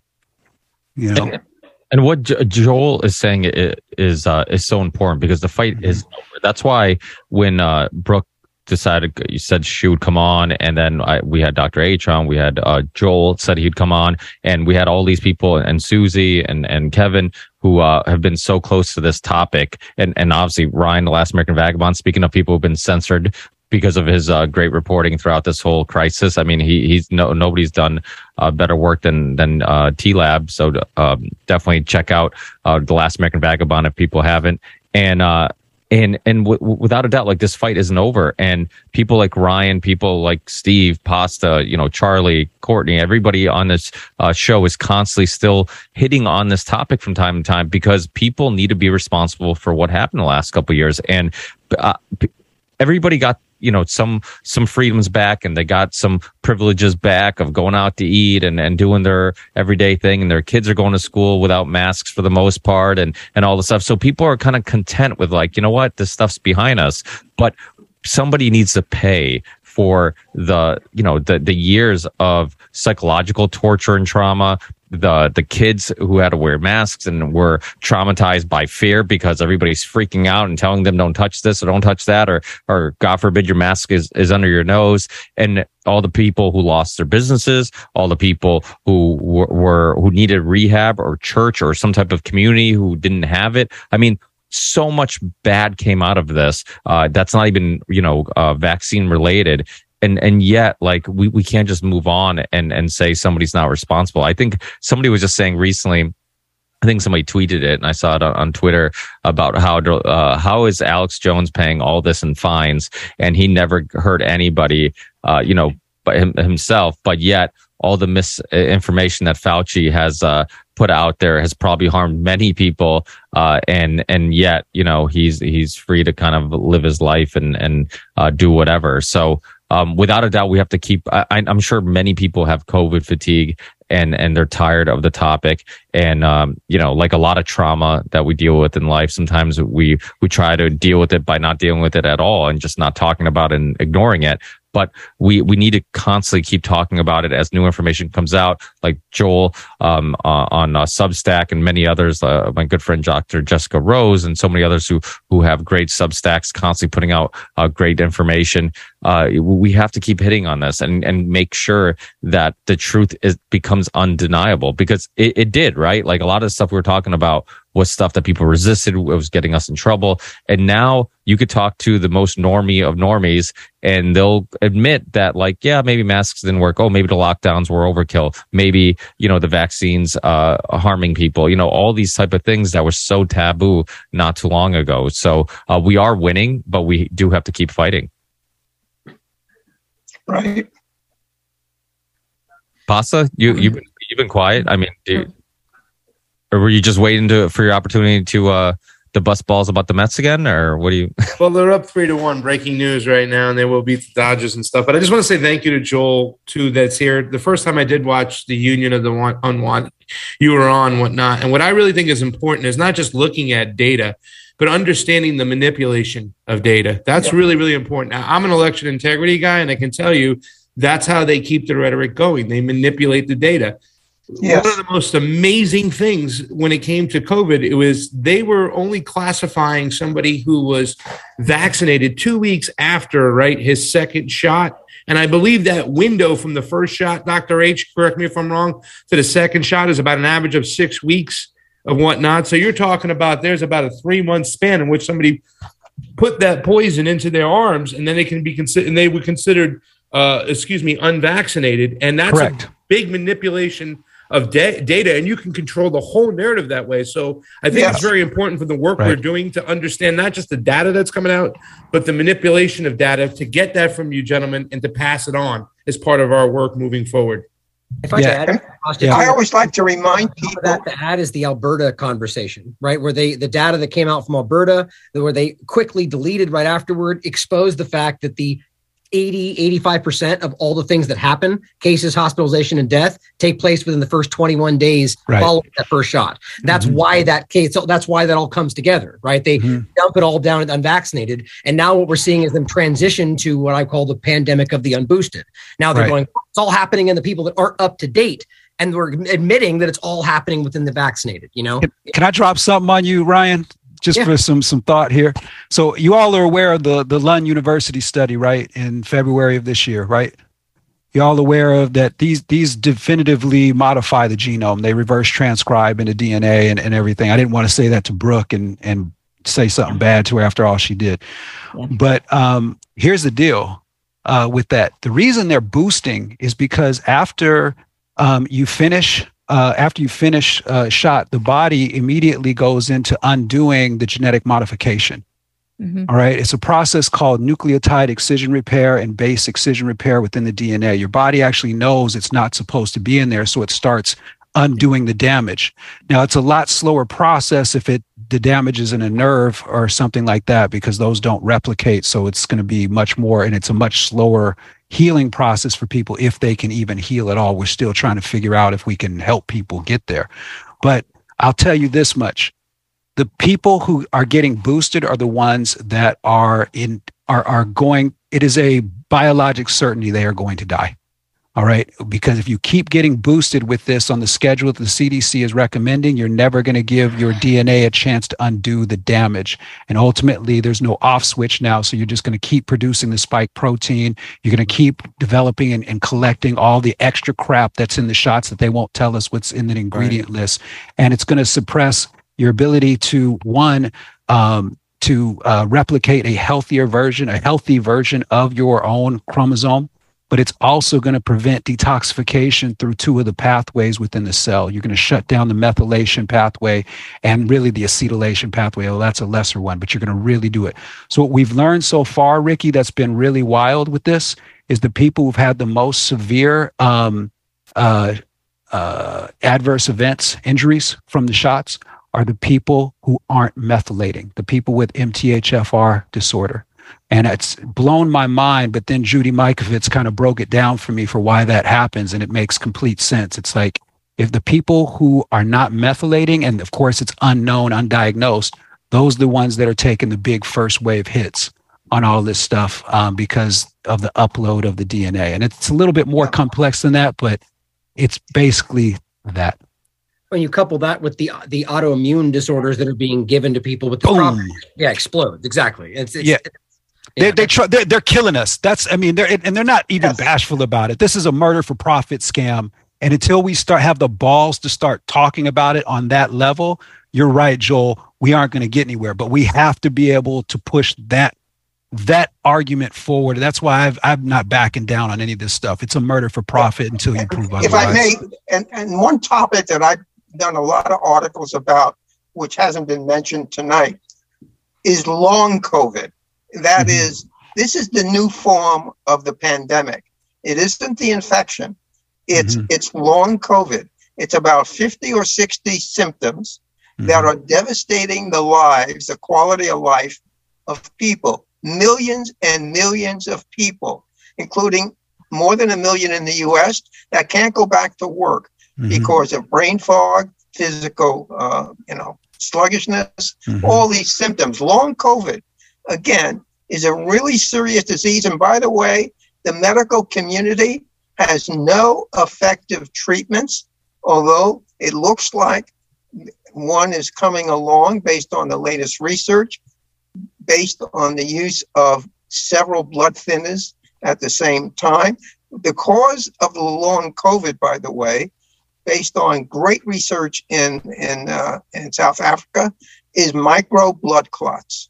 I'm a firm believer. I've seen the pictures. The micro blood clots they get into the fine capillaries throughout the body. They block oxygen flow, and it can account for all these many, many symptoms of long COVID. It is just a new form of what we call the pandemic. And it's, again, major disruption of people's lives with no great treatments available. In fact, people who get hit with this, they go from one doctor to the next, one specialist to the next, and seeking some sort of remedy, and they're not getting a remedy. They're suffering. So hey, Joel, check out serapeptase for that. Number one, we've had great clinical success with serapeptase, breaking down the microclots, and also the fundamentals that you talked about earlier with the 50 nanograms per milliliter of vitamin D. Spot on with it, and it still applies for long COVID. Long COVID, what we've seen clinically is just severe nutrient deficiency. Once you get the nutrient deficiencies addressed, the homeostasis gets reestablished in the body. So are we talking about this under the context of like the research showing you that COVID-19 is in fact causing people to prolong something? Or, I mean, I would wonder what is the inclusion of other things being called long COVID, or whether or not that's even present, right? Or whether or not there's a lot of stuff in there that I think, and to add on top of all of that, there's a very relevant peer-reviewed study that came out that literally argues the vast majority of those are psychosomatic, right? No. So it's very interesting discussion. Not true. That one. Here's what I said. There's a peer-reviewed study that said that. That's all I'm saying. Right. It's peer reviewed too. And that's one of those false flag ones that they push through so that because what they're really saying is we don't know how to treat this, so it must be in your head. And we've seen that with adverse events. We've seen that with long COVID. It's a dereliction of duty, and it's bullshit for a medical professional to take that stance, and they should have their license revoked, anybody who's saying it. Explain it though, to hear. I'm just arguing as a sense of I know what you're saying, right? But this is the crap that we have to deal with now on the medical side of things that we shouldn't have to deal with. Is we can't trust our journals anymore, just like you can't trust the mainstream media. You can't trust your journals. The first thing I do when I go read research is I go and read funding statement and conflict of interest. Right. If I see anything problematic in the funding statement or conflict of interest, I throw the whole damn thing out, or I just read it so I can rip it apart if somebody tries to throw it at me. As you know, that's damn most science today, right? That's all it is. It's bullshit on an epic scale, and we're going to put it to bed. That's what we're here for.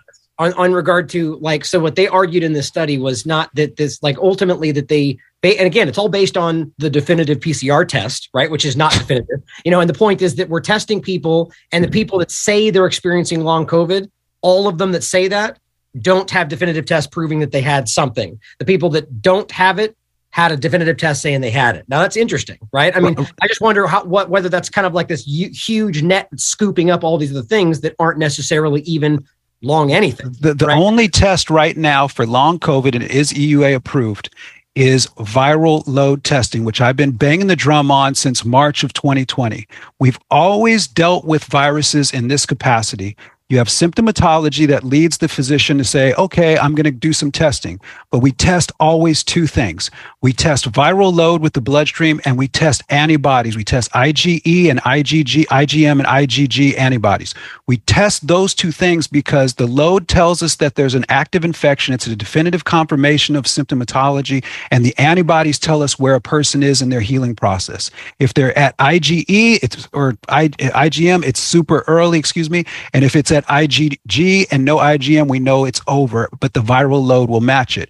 They've never wanted to use that testing because it would have shown that this was bullshit from day one. That's why they went with PCR and spooled up the CT value so they could find anything they wanted at 40 plus cycles, right? So it's been garbage since the beginning. And this thing that sucks is the viral load testing and the antibody testing both exist. They've been EUA approved since 2020, and no hospitals and no medical professionals are using them because they know it would disprove all the bullshit that they're pushing in the hospitals and all the stuff that's been going on with remdesivir and killing patients. Murder for profit would be exposed on the spot, and they would be fucked, all of them. So they don't do it. It's bullshit.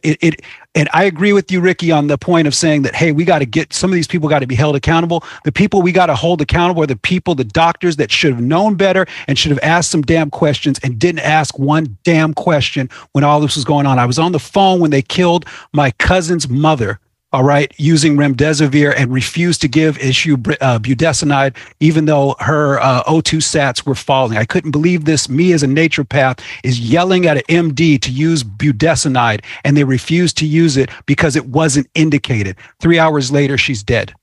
Right? You see this kind of bullshit out there all the time, and we have to have the courage, like Kevin was saying, that God courage, to speak that truth and be unapologetic about. I don't care about your feelings anymore. I don't care if I'm hurting your I don't give a damn. What I care about is we get to the truth and we start having objective conversations again, because this is bullshit and it's going to kill the entire human race if we don't hold the line right here. Yeah, right. and the genius of Pfizer, I just want to add, is that all these people who are fully vaccinated and boosted, who are now becoming ill once again, now they're being sold Paxlovid, this Pfizer drug. So Pfizer, brilliant marketing, brilliant business plan, now has another way to make billions of dollars through Paxlovid. And we have good friends who just came down, fully vaccinated and boosted, just came down with COVID. What do their doctors prescribe? Paxlovid. Mm-hmm. And obviously Fauci and Biden went through two doses of Paxlovid. And maybe they're still not clear of the infection. I just want to add something quickly in terms of, like holding them accountable. I absolutely agree. They need to be held accountable. But I think it's important not to let up on the topic, not just to hold them accountable, but to prepare people, because this is how, whether you look at it, I see this kind of as geopolitical warfare tactics. That's really, they have an agenda. This is a global agenda, and it's a very concerted effort. And they've already moved on. They've got 3 attacks, 10 attacks lined up. And so while everybody's still busy, quibbling over the last ones, yep, they're busy, ready to, aim fire. And so I think it's really important because these are beta tests. So I think in a lot of ways we were kind of lucky, and not to say that, this isn't tragic and that there aren't people who are experiencing grave consequences as a result, but they're refining bioweapons constantly. There's several new patents out. So, and they're doing all of these, these are all psychological warfare tactics. They test them. I know the monkeypox isn't working all that well. A lot of people don't seem to be falling for it. That doesn't mean they don't have another one waiting in the wings. Well, I'd like to say something, in regards to the monkeypox. Just let's establish this has been gain of function and likely started in Nigeria with Bill Gates testing it there. And then what happens when you put in a smallpox, which even Fauci on record has said is toxic, and 60 Minutes said is the most toxic vaccine yet, into monkeypox sufferers that are also jabbed and really suffering. Mm-hmm. Oh, so what is that melange going to do? Especially if you look at how contagious. I'd love also Ryan to comment on that.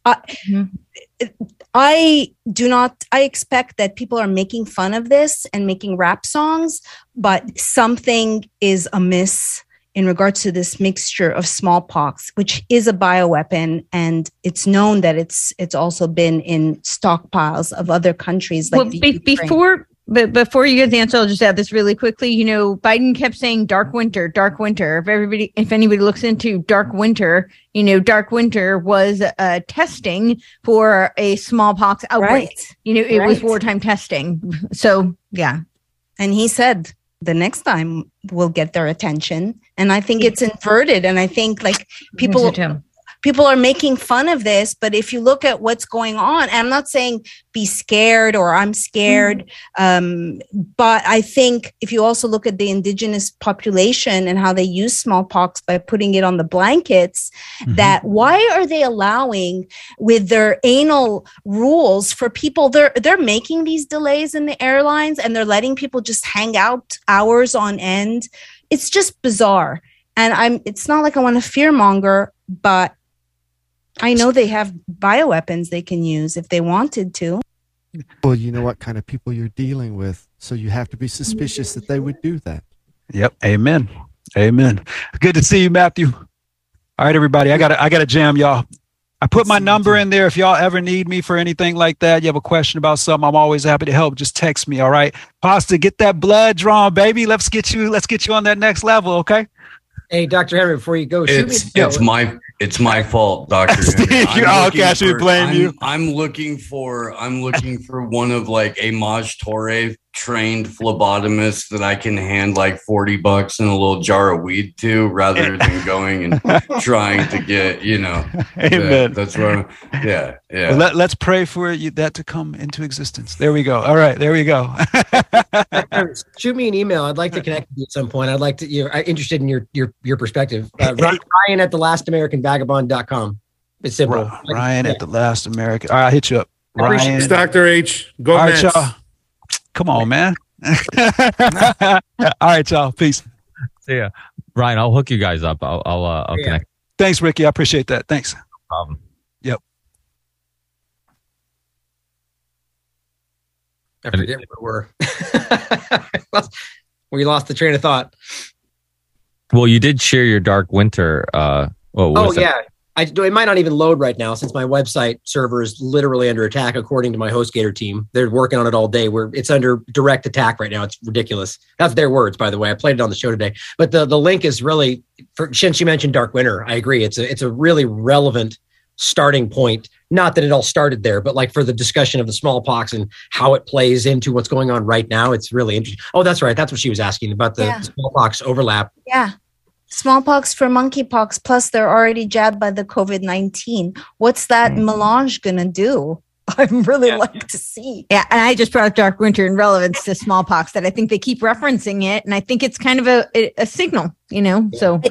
Also, Ryan, the fact that these deletions and mutations that started in Nigeria with the help of Billy Boy Gates, they managed then to have it jump from typically what was the monkeypox on hands and face. I don't know if you saw the BMJ article they were looking at the sufferers in London just in 2022, and it's absolutely ghastly. The images of these whatever on the genitals. Of course, as you know, they included herpes now in the definition of monkeypox, which is also it's becoming the same thing as before. It's just like, and whether there's something there and it is monkeypox or that's overlapping with literally anything they want to call that, or side effects of the vaccine, however you want to look at it, it's easy to see this broad net that gets thrown out, and it's going to end up scooping in whatever they want it to be. And that's so infuriating to watch, because there's no, like, it very well could be all the things they're saying, but there's such a rush because we're all in danger that they act like they don't have to prove it, and that's just the same cycle that just circles around and around. But to what's going to happen between all those, who ultimately knows? I might even argue that they don't even know. And that's the whole point. Let's see what happens. That's what we're all living in, this massive experiment. But I do think at some level, there's some effort.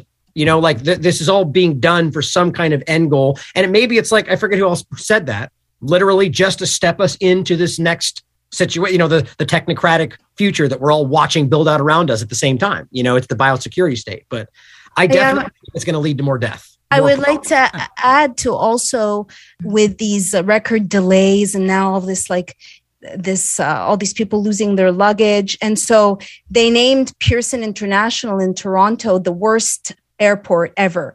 10 days later, they're having a presser to talk about how they need to welcome in the trusted travelers and biometrics and using the word data again, all under the falsehood of we got to improve these horrible. Maybe you could say something to that, Steve. If you know about it, are you in Canada? No, I'm in Vegas. Oh, sorry. Too bad, Steve. Speak on it.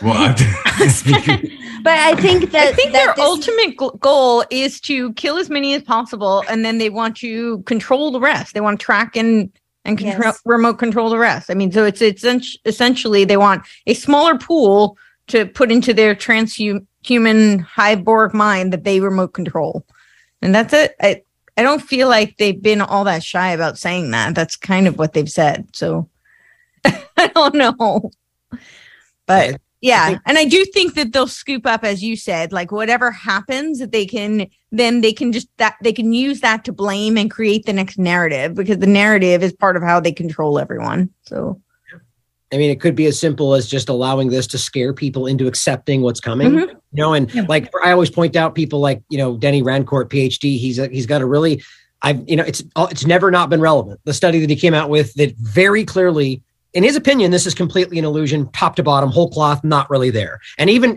crazy enough, Dr. Yeadon just came out and said that just the other day, that his opinion has now evolved based on the current research, that he doesn't believe that respiratory viruses even exist.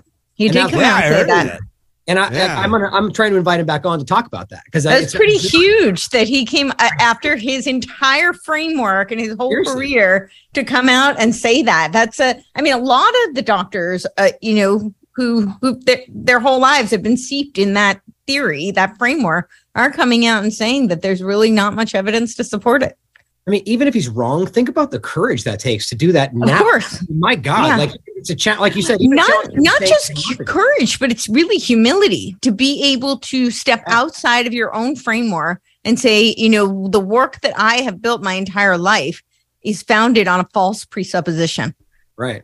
Well, where I was going, though, is that the PhD, Danny Rancourt, PhD study argues, and he statistically breaks this down, that if they wanted to, they could have made this entire thing with nothing but the flu and pneumonia, and ramped up information, hype on the media, and then transitioning to vaccine side effects being called COVID-19. And it's just this cycle around and around, and PCR false positives. And, it's possible. So it's like, I think you still have to maintain that might be an option. Even that doesn't mean viruses don't exist. If you don't want to, tackle that discussion, it's easy to be an illusion, And so that bringing over into the monkeypox conversation, it's like, maybe that's what's happening. I don't know if I even believe that, though, because I definitely feel like I've talked to people that feel that they've dealt with something, but that could be psychosomatic, So it's hard to know. But it's very clear. The one thing we can see that we're all seeing talking about now is this very obvious, as Whitney says, technocratic panopticon that's like literally building out in rapid succession right now. And my title today was like, while we argue about masks and knockdowns, which we need to be, that's happening. It's like, we're still going, masks don't work. And it's like, we've already won this battle. It's very obvious and the science is clear. They just don't want to accept it. Maybe that's what this is all about. Drawing out this whole thing so they can let this build until it's too late. Well, that's what I was saying, though, because that is how dialectical political warfare works. Right. You have the attack, and then you have the sides. You create binary traps, and then both sides are busy fighting over it while they're busy firing the next shots. Right. And and then we're going to be left in the dust because we're still busy battling the last battles, and they're so far ahead. That is how it works. So. That was why I was saying I think we need to be very cognizant of that and prepare people, because a lot of reminding people about what was happening over the past few years, even though some of the measures may have lifted, that doesn't mean that they're not preparing to clamp down again. It may be under the same premise, and it may be under, some whatever new narrative they want to create. It really doesn't matter. They're going to use whatever they think works at that time. And they're using this as beta testing to figure out what they think is going to work. Talk about some of the beta testing. Me and Steve had some guests on from South Africa and what's going on over there. Almost very identical to everything we witnessed in the States, which I think was very similar. Not only the international health regulations that they were just trying to change upon amendments. I think they did the same thing in New York, so they don't have to go around, the assemblies and whatnot and just try to slip them in. And they had this big pushback in South Africa, everything from isolation to forced a vaccine to leave, had said camp, wherever they decide to put you and whatnot, to the lockdowns, the mask again, everything. So it's very scary because they do have them, in all these different spots around the globe, and they can just flick that switch at any single time. Everything's right in place. There's still a national health emergency, which there's now an emergency for monkeypox too as well. People don't talk about it. And, my question would be, and I was going to ask Dr. H, is if Paxlovid is a treatment now for COVID, why are there any emergency use authorizations left for any of the vaccine? Isn't that the rule, that there can't be any alternative treatment there? I mean, could somebody explain that to me? That's something Robert Barnes had brought up. But what's much more important than that entirely is the fact that there are 2 approved, even if they're not being used, injections. The moment that they approve something for COVID, that's immediate, that you can read it right on the page for emergency use authorization. By the way, which is not an approval. I can't stand that state. It's not an approval. It's emergency use authorization versus approval. But the frustrating part is it says it right there. And Pasta's point, that they have alternative treatments. And that includes vitamin D, that includes ivermectin, hydroxy, all these things. But they approved Spikevax and Comirnaty. I agree that they're sitting on the shelf if they're even maybe not even made. So it's not like legitimate, but my God, they're approved and they said that. It should be over. Right. That's it. It's all legal. They're estimating $22 billion in sales for Paxlovid, FYI. And also want to just share that Mark Grinnon of Genesis Church got taken away from Colombia to join the rest of the family. So I haven't heard from him in 2 weeks, but he still hasn't had a trial. It's been 2 years because chlorine dioxide works. And it's a tragedy. Yep. Ricky is the best at making these episodes. He's like, Ricky, you have a bright future as a social engineer. You get all these people and these personalities together and you never know what you're going to get. You stir it up. I swear to God, this was the most fascinating conversation I think I've ever heard. And the Tavistock Institute is going to recruit him. No shit. No shit. It's great.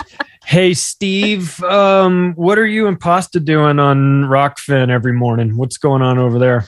We're killing it, and you should pull up for it. I'm on your schedule for, I think, Wednesday. You are, in fact. Wednesday. That's right. That's Wednesday. And Whitney Webb will be on Thursday, and Kingsley and Aaron Edwards from Float will be on tomorrow. And Tom Luongo on Friday. Will be on Tom Luongo. For Monday through Friday, 7 a.m. to 10 a.m. on the West Coast. Rockfin, we have a PeerTube instance. It's up and running and streaming fully now. That's all good. Odyssey, DLive, I think sometimes Twitter. It's apocalypse prep and dick jokes. So get your news 6 to 12 months in advance. Learn how you can, get ready for or avoid the really oncoming technocratic panopticon. Get your laugh on and see interviews with fascinating and brilliant people like Charlie Robinson of the Macroaggressions podcast. Thank you. And Ryan drops in a lot too, so you should pull up for that. Yeah, it is tomorrow. Tomorrow's T-Lab Tuesday, Steve. I got you, Ryan. Tomorrow is T-Lab Tuesday. Hopefully, we'll get a call from T-Lab. We always love them jumping in on Tuesdays. We have a John F. O'Donnell Thursdays. So yeah, like Steve said, pull on up. Of course, I got the combo couch too as well. Monday, Wednesday, and Friday. How's Fee like in Russia? She's loving Moscow. She really is. She's at home. She loves it right there. Awesome. She's killing it herself. You can go on Rumble, check her out too as well. Go to RT live stream and that late night hour. She's kind of rocking it over there. So we're still having a lot of fun. The fun panels. We had a panel on healthcare last week, and we got some more fun panels up ahead. So yeah, AM wake ups Monday through Friday, 7 a.m. to 10 a.m. And the combo couch Monday, Wednesday, Friday at noon on the West Coast. Please jump on in. Thanks again, Ricky. Fastest growing morning podcast in the planet, right? I think so. There. Speaking of T-Lab, what are you guys doing? What have you been censored from this week? It's Monday. You want to open that conversation? I already know Twitter a couple days ago. Well, I've had probably since last time we spoke 4 Twitter accounts removed. My server's being attacked right now, but it's a day in the life of TLAV.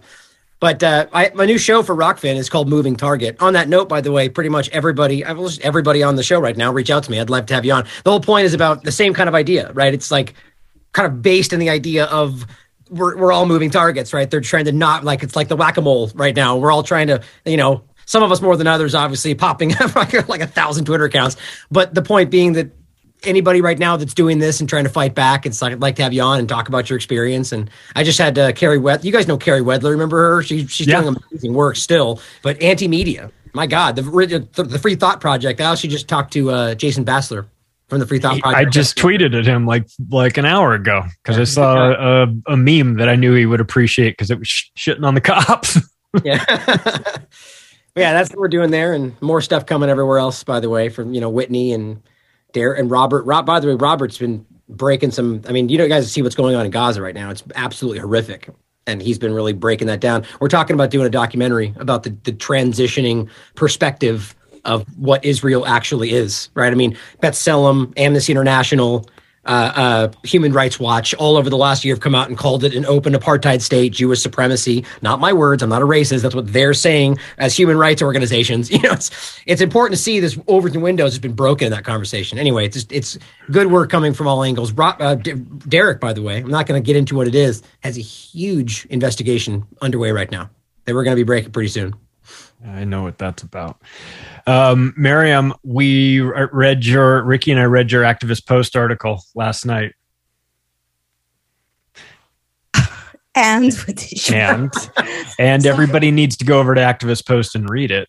I shared it I shared it here. I didn't mean, because I need to focus on my George Floyd book and doc that's coming along. I've partnered up with Sean Hibbler, so I'm so excited. The documentary is going to be so fucking awesome. But I went on the segue into this monkeypox because there was this article circulating on NPR about this doctor in Nigeria that noticed that it had jumped to genitals. And the pursuit of looking at where was Billy Boy led me down, and I lay it down. So I thank you. Please do go and see it. And because I got thrown in jail last week, my latest in the long list of assaults is that I've now lost my Venmo. And then they also went after my employee who got really freaked out, but I'm an OG. So he lost his PayPal, and I'm used to the attacks as well. So I'm doing a monkeypox music video with a Tyson James song, because my music dance videos get thousands of views, where my amazing interviews with interesting people get less than 100. You can find me on Rockfin. Truth Lives Here. I'm going to be interviewing Courtney this week. And then I'm also interviewing an author of a book called Drug Cartels Do Not Exist, Narco Trafficking and Culture in the U.S. and Mexico next week. So thank you for having me here with all you lovely people. That sounds awesome. I want to have you on as well on the new show. So reach out to me since we talked last time. I would love that, Ryan. Speaking of Courtney Turner, what are you doing? What are you working on? So I recently got kicked off Twitter this week. That was my latest assault. Yay. Yeah. I tried to make other profiles, but they kept tracking me. So yeah, that didn't work out. But so I feel like Ryan could teach a class on how to get around that stuff. I'm telling you guys, start pirate accounts. Like that's what if you don't know what that is, briefly. No. Repeat. All I did a long time ago with YouTube, and I'm doing it with Twitter. I'm doing it with Instagram. I'm doing it with Facebook. I'm basically setting my audience, and it used to be pretty taboo, and it kind of is still, but they're open to it. I said, just send me your login credentials if you don't mind your account being used to continue this work. And YouTube, it just exploded. I've literally had 50 plus accounts censored and removed already. And I've got probably 20 more of my emails ready to use in the wings. I just added a new one today. And every time I go live, it's a channel with 4 subscribers and it gets 3,000 views. And so it's breaking through to a degree. And so my point is They send it to you, use it. And Twitter, I'm on like my 5th account right now. So that way you don't have to keep being the person, crawling back to them and going, oh, okay, I'll make another account, Right. Let them be the ones attacking their own resources and just keep pumping out your content. I fucking love that so much. I feel like So wait, you're using other people send you their credentials, so you're basically using other people's accounts to put your content? Pretty much, yeah. And we'll see with Twitter, they know that I'm going to basically take over the account. I don't mind. They can jump in and tweet if they want. People know that, but they don't for the most part. They let me use it. And I usually change the name, but I don't change the @ symbol. So it's just whoever. Right now I'm using @Enigma's Telkit, whatever that's from. And it says TLab censored. And I just keep going, and it's going to be censored again. I know it, but I can't wait to get to the point with YouTube where they start going, okay, wait a minute. This guy just keeps coming back and we keep censoring things. It's like one after the other. The next day he's back. How is this happening? Because you're not supposed to be able to do that. They say you can't come back. Yeah, I know. So that's what they told me. If we all start doing this, it literally makes their censorship meaningless, right? As if we collect like this on Discord or somewhere else and make that the central point and then just go, okay, here's the account we're using today. Everybody jumps over. It's a little bit more complicated with Twitter because the following is the problem. Sure. Yeah. What I have doing now is I've got about 5 or 6 people with other accounts. They're just building the following and they're following people that we grow with. And so it's get ready for the next one. That's so awesome. That is so awesome. Yeah. We should all do that. That is really awesome. Yeah. Beat their own algorithms and beat their, yeah. I know YouTube is, I'm telling you, I can't know for sure, but the way that they respond and act and the way that there's new things happening and new ways they're trying to stop it, like 4 different levels of security checks that I have to go. It's like, they know it's happening. And it must at some point be like, there must be some resource conversation. Like how many accounts can they maintain suspended forever? So not gone. They're still like you're chipping away at their money, I love it. At some point, there was one morning that I think it was literally 8 people who had done an interview with me, messaged me like within the span of 2 hours to tell me their video was taken down. I was like, did they create an algorithm for me? I mean, this is like ridiculous. Good for you. Well, they took you off Twitter, but where else can people find you? Okay, so we can find me on Rockfin. You can find me on Rumble, Odyssey, BitChute. And I'm on a bunch of the audio platforms. So I'm on Spotify, Apple, iHeartRadio, C-Suite, Podbean. Yeah. So you can find me on all those. And it's the Courtney Turner podcast. It's Courtenay is how I spell my name. Courtenay. And I release on Mondays, Thursdays, and Fridays. I just released one today that was 4.5 hours, but it's really good and really, really important.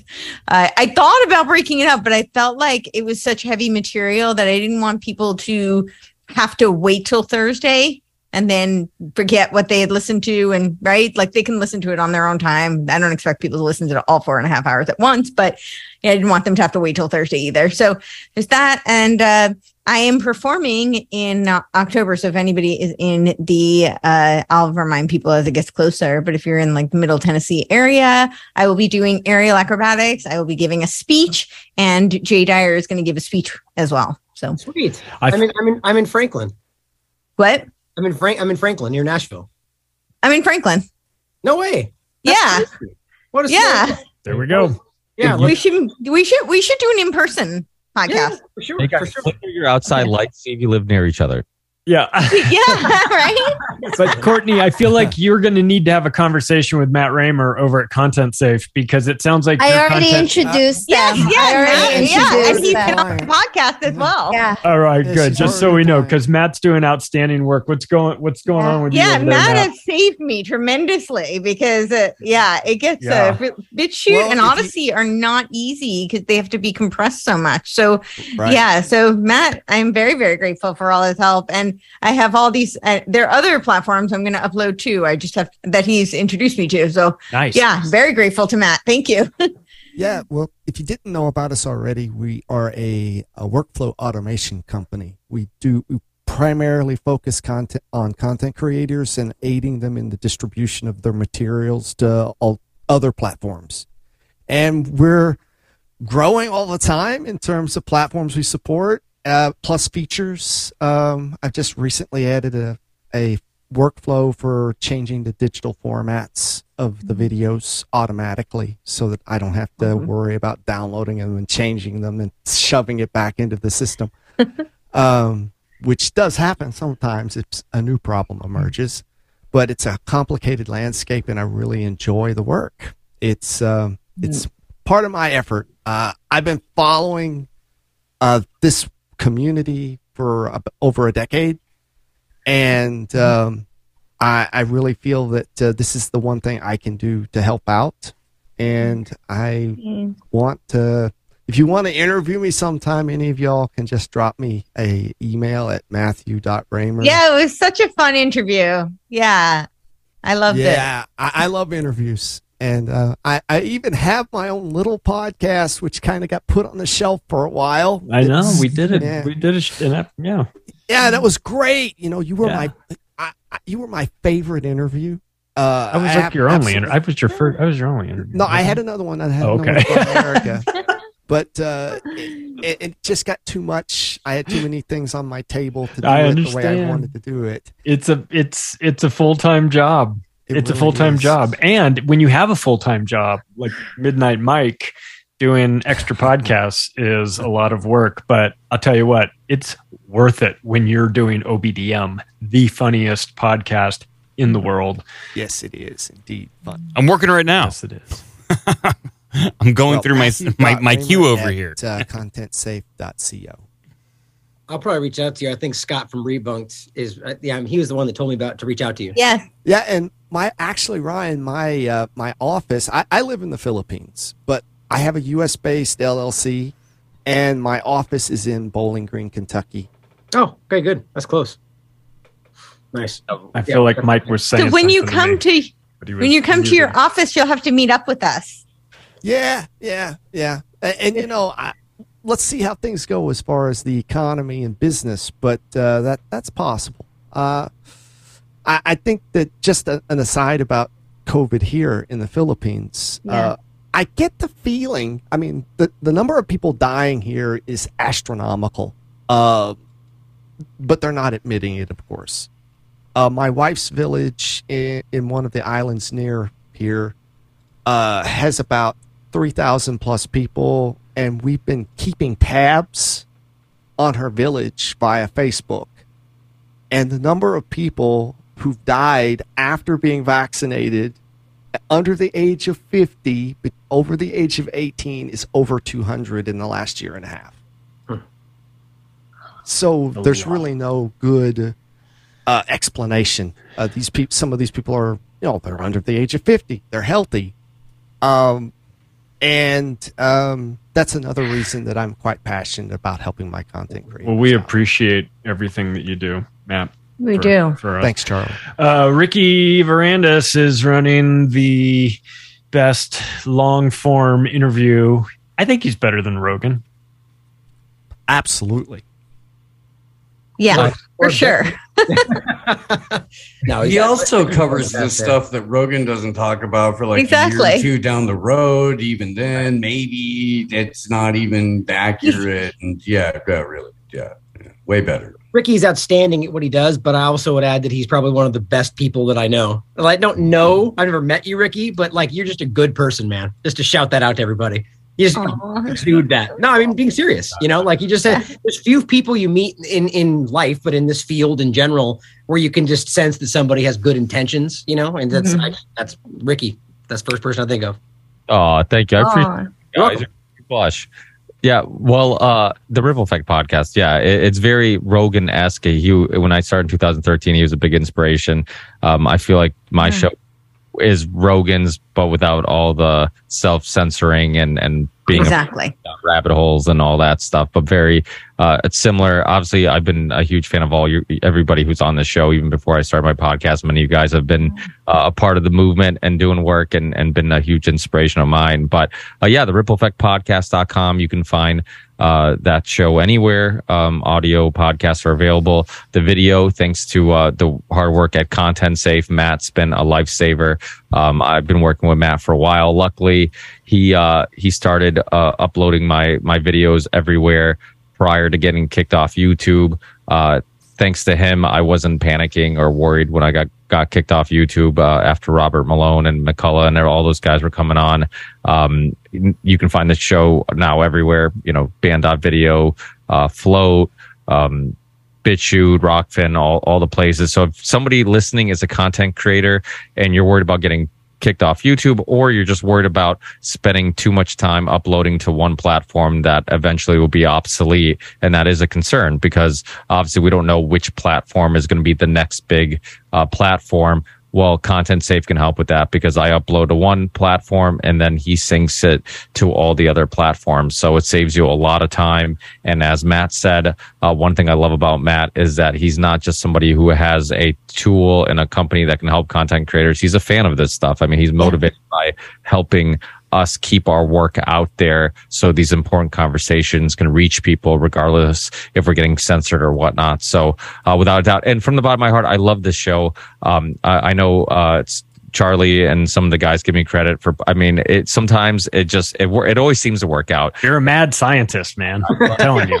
I mean, but I think it says something about the community. I mean, we have this amazing community that you bring these people together, and they can be from all different backgrounds and maybe differ in opinions on little details, but everybody's so nice, and everybody has been a pleasure to get to know. And I mean, I hope as the show grows, it can help other people. I mean, one thing I love about the Union of Unwanted is that as this show grows, hopefully everybody else who participates in it will also grow with it.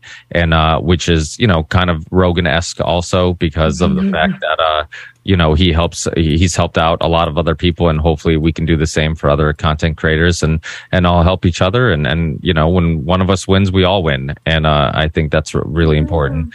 That we all kind of support each other any way we can, because we're all dealing with issues with censorship and all that stuff. So without a doubt, and congrats to a Union of the Unwanted founding father, Sam Tripoli, for being on Rogan's recently, which was awesome too. So as Sam grows, hopefully this show will continue to grow, and we all help each other out and we all grow together. So, but yeah, thank you so much, everybody, for always taking time to come on the show, for showing up, even if I email you last second. and thank you so much. I really appreciate it. Everybody's super busy. Everybody has their own projects and their own lives. And so I really appreciate everybody coming on. Macroaggression is available in audio format everywhere, in video format on David Icke's iconic platform right here on Rockfin, Odyssey, band.video. You can follow me on Twitter at Macroaggression. You can buy my books. They're available from the devil at Amazon. And my website is theoctopusofglobalcontrol.com. Ooh. Like, you nailed it, Charlie. Like the name of that. I'm not sure if we're wrapping up or not, guys, but my pup is screaming at me, so I'm going to let you go. Great talking with you guys. Yeah, we're wrapping up. Bye, everybody. We're good. You can go to obdmpod.com. Last but not least, I never have guests on. They just get in the way. So we'll be back in 2 weeks. Thanks, everyone. God bless you. We'll talk to you soon. Great job.